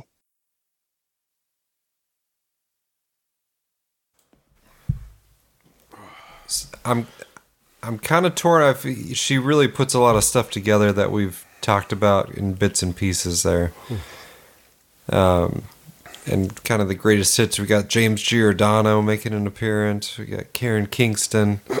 I'm going to tell you that this, listening to that clip, while feeling absolutely terrible and not being able to breathe very well and really starting to get delirious, it adds another layer of engagement to the clip. Yeah. Knowing that there's a 5G tower just down the road here. Yeah, and we've talked about chemtrails. Also, we're going to have to wrap soon because I can't handle it much longer. Just letting you know. No, that was the last clip, so I just had a couple comments on it. But I figured, but I don't know if it was just the late hour of the night, me being awake this long, standing up this long, or just the psychosomatic version of the clip. But from when the clip started to now, I feel much worse. So. Oh no! So anyway, I'm being taken over by parasites and fried by 5G, and it doesn't make me feel very good. Well, I didn't have time to pull the clips where she talks about a possible solution, a parasite treatment. How often do they talk about coffee enemas? I don't believe she does. Okay. You knock yourself out, Tim. But hey, I haven't taken one. I'm just saying, like, some of these people we read, they were talking about the coffee enemas related to parasites. I think it was. But this will make you happy. Guess what she does talk about? What? In her parasites and the elimination protocol that she did for herself. Exercise. She used. Oh, that's a okay guess. Sunlight for sick Tim. No, for you specifically. What do you always mention for anti-parasitical? Oh, ivermectin. No. Hydroxychloroquine. No. Epsom salt bath. Okay, maybe. Did I just hallucinate? You always mention this, and what is it? What is it? Important? Just tell me. So I'll just read a couple paragraphs, and I've got the protocol in there. It'll be linked in the show notes, as they say. The too long didn't read version. If you don't have time right now to read all the stuff below, is a brief summary of what I did for myself. I used both nitazoxanide from grantpharmacy.com or another source, and what, Tim? Melatonin? No, fenbendazole. Oh, well, I don't talk about that on the show. I didn't know that's what we were talking about. Oh. Yeah. Which is easily available from farm supply stores. Both these drugs have been tested in humans and have very high safety margins. I'm not aware of side effects at normal doses, except those from the elimination of parasites. So I began with fenbendazole as a Panacur C that is available for animals. I later got pills of fenbendazole for ease of use from Grant Pharmacy overseas. I dosed myself with the dose given on the syringe for animals. It goes by poundage. Yada, yada, yada. So, an interesting...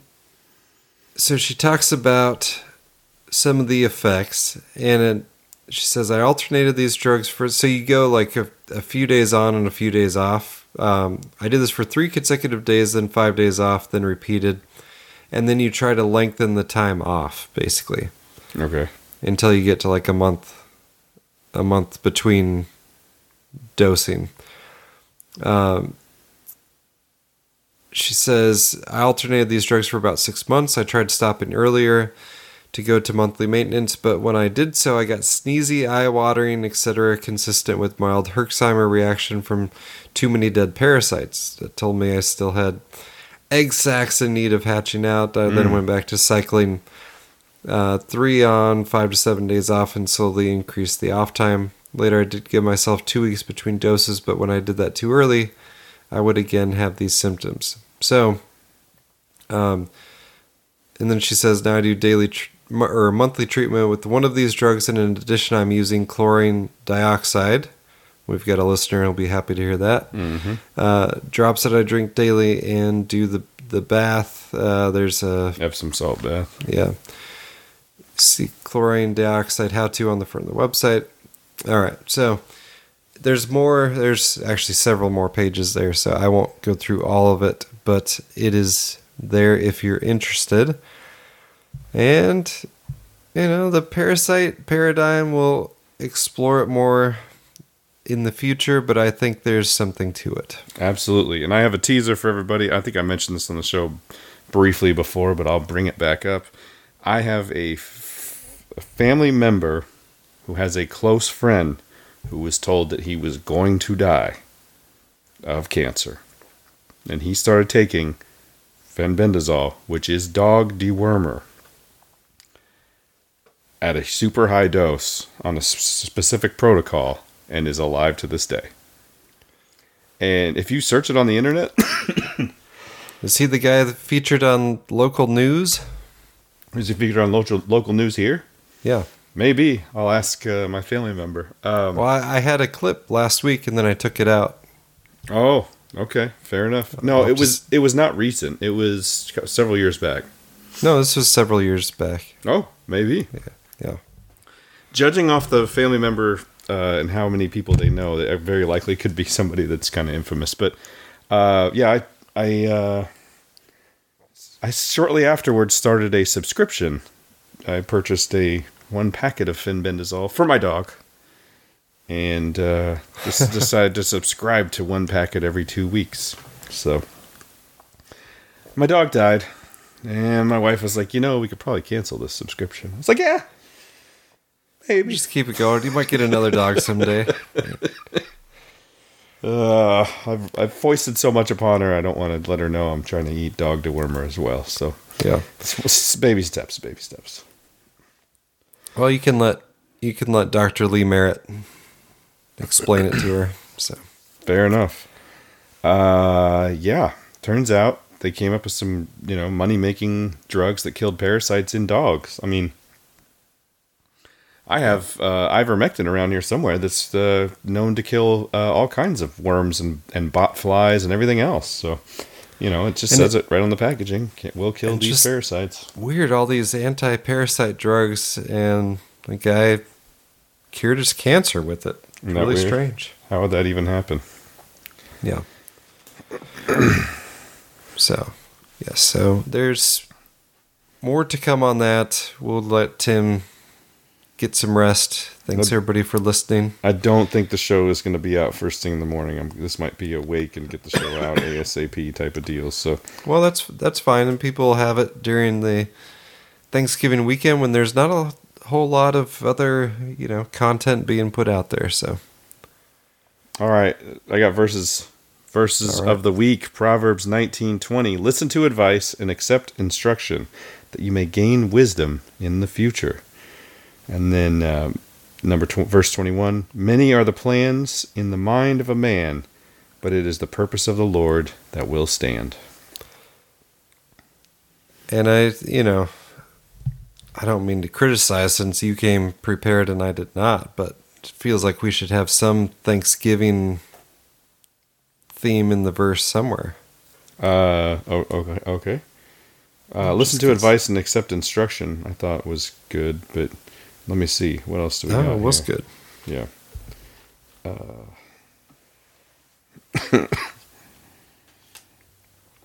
But now get some rest, Tim, and thank you for doing a show, even not feeling good. So. Yes. Colossians 4, verse 2. Continue steadfastly in prayer, being watchful in it with thanksgiving. With thanksgiving. Happy Thanksgiving, everybody. Happy Thanksgiving. I could go on a mini rant, but I'm so tired I don't want to. But could we just let Thanksgiving alone? Could we just leave it alone? Why is Christmas taking over Thanksgiving?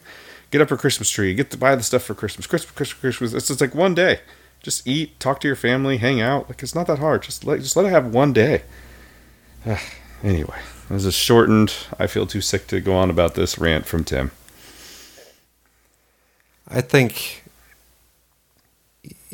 you don't have to let them take over Thanksgiving, Tim. I'm not letting them take over Thanksgiving. You don't darken the door of a single store ever in your life. So you don't know what's actually going on out there. That's only a slight exaggeration. I mean, does buying golf balls count? Oh, I don't buy golf balls. Oh, yeah. That's for the plebes.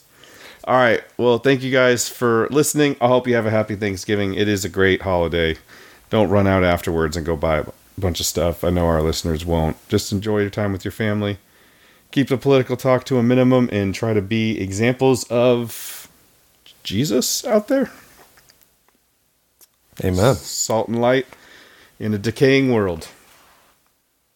In a parasite-ridden, decaying world, indeed.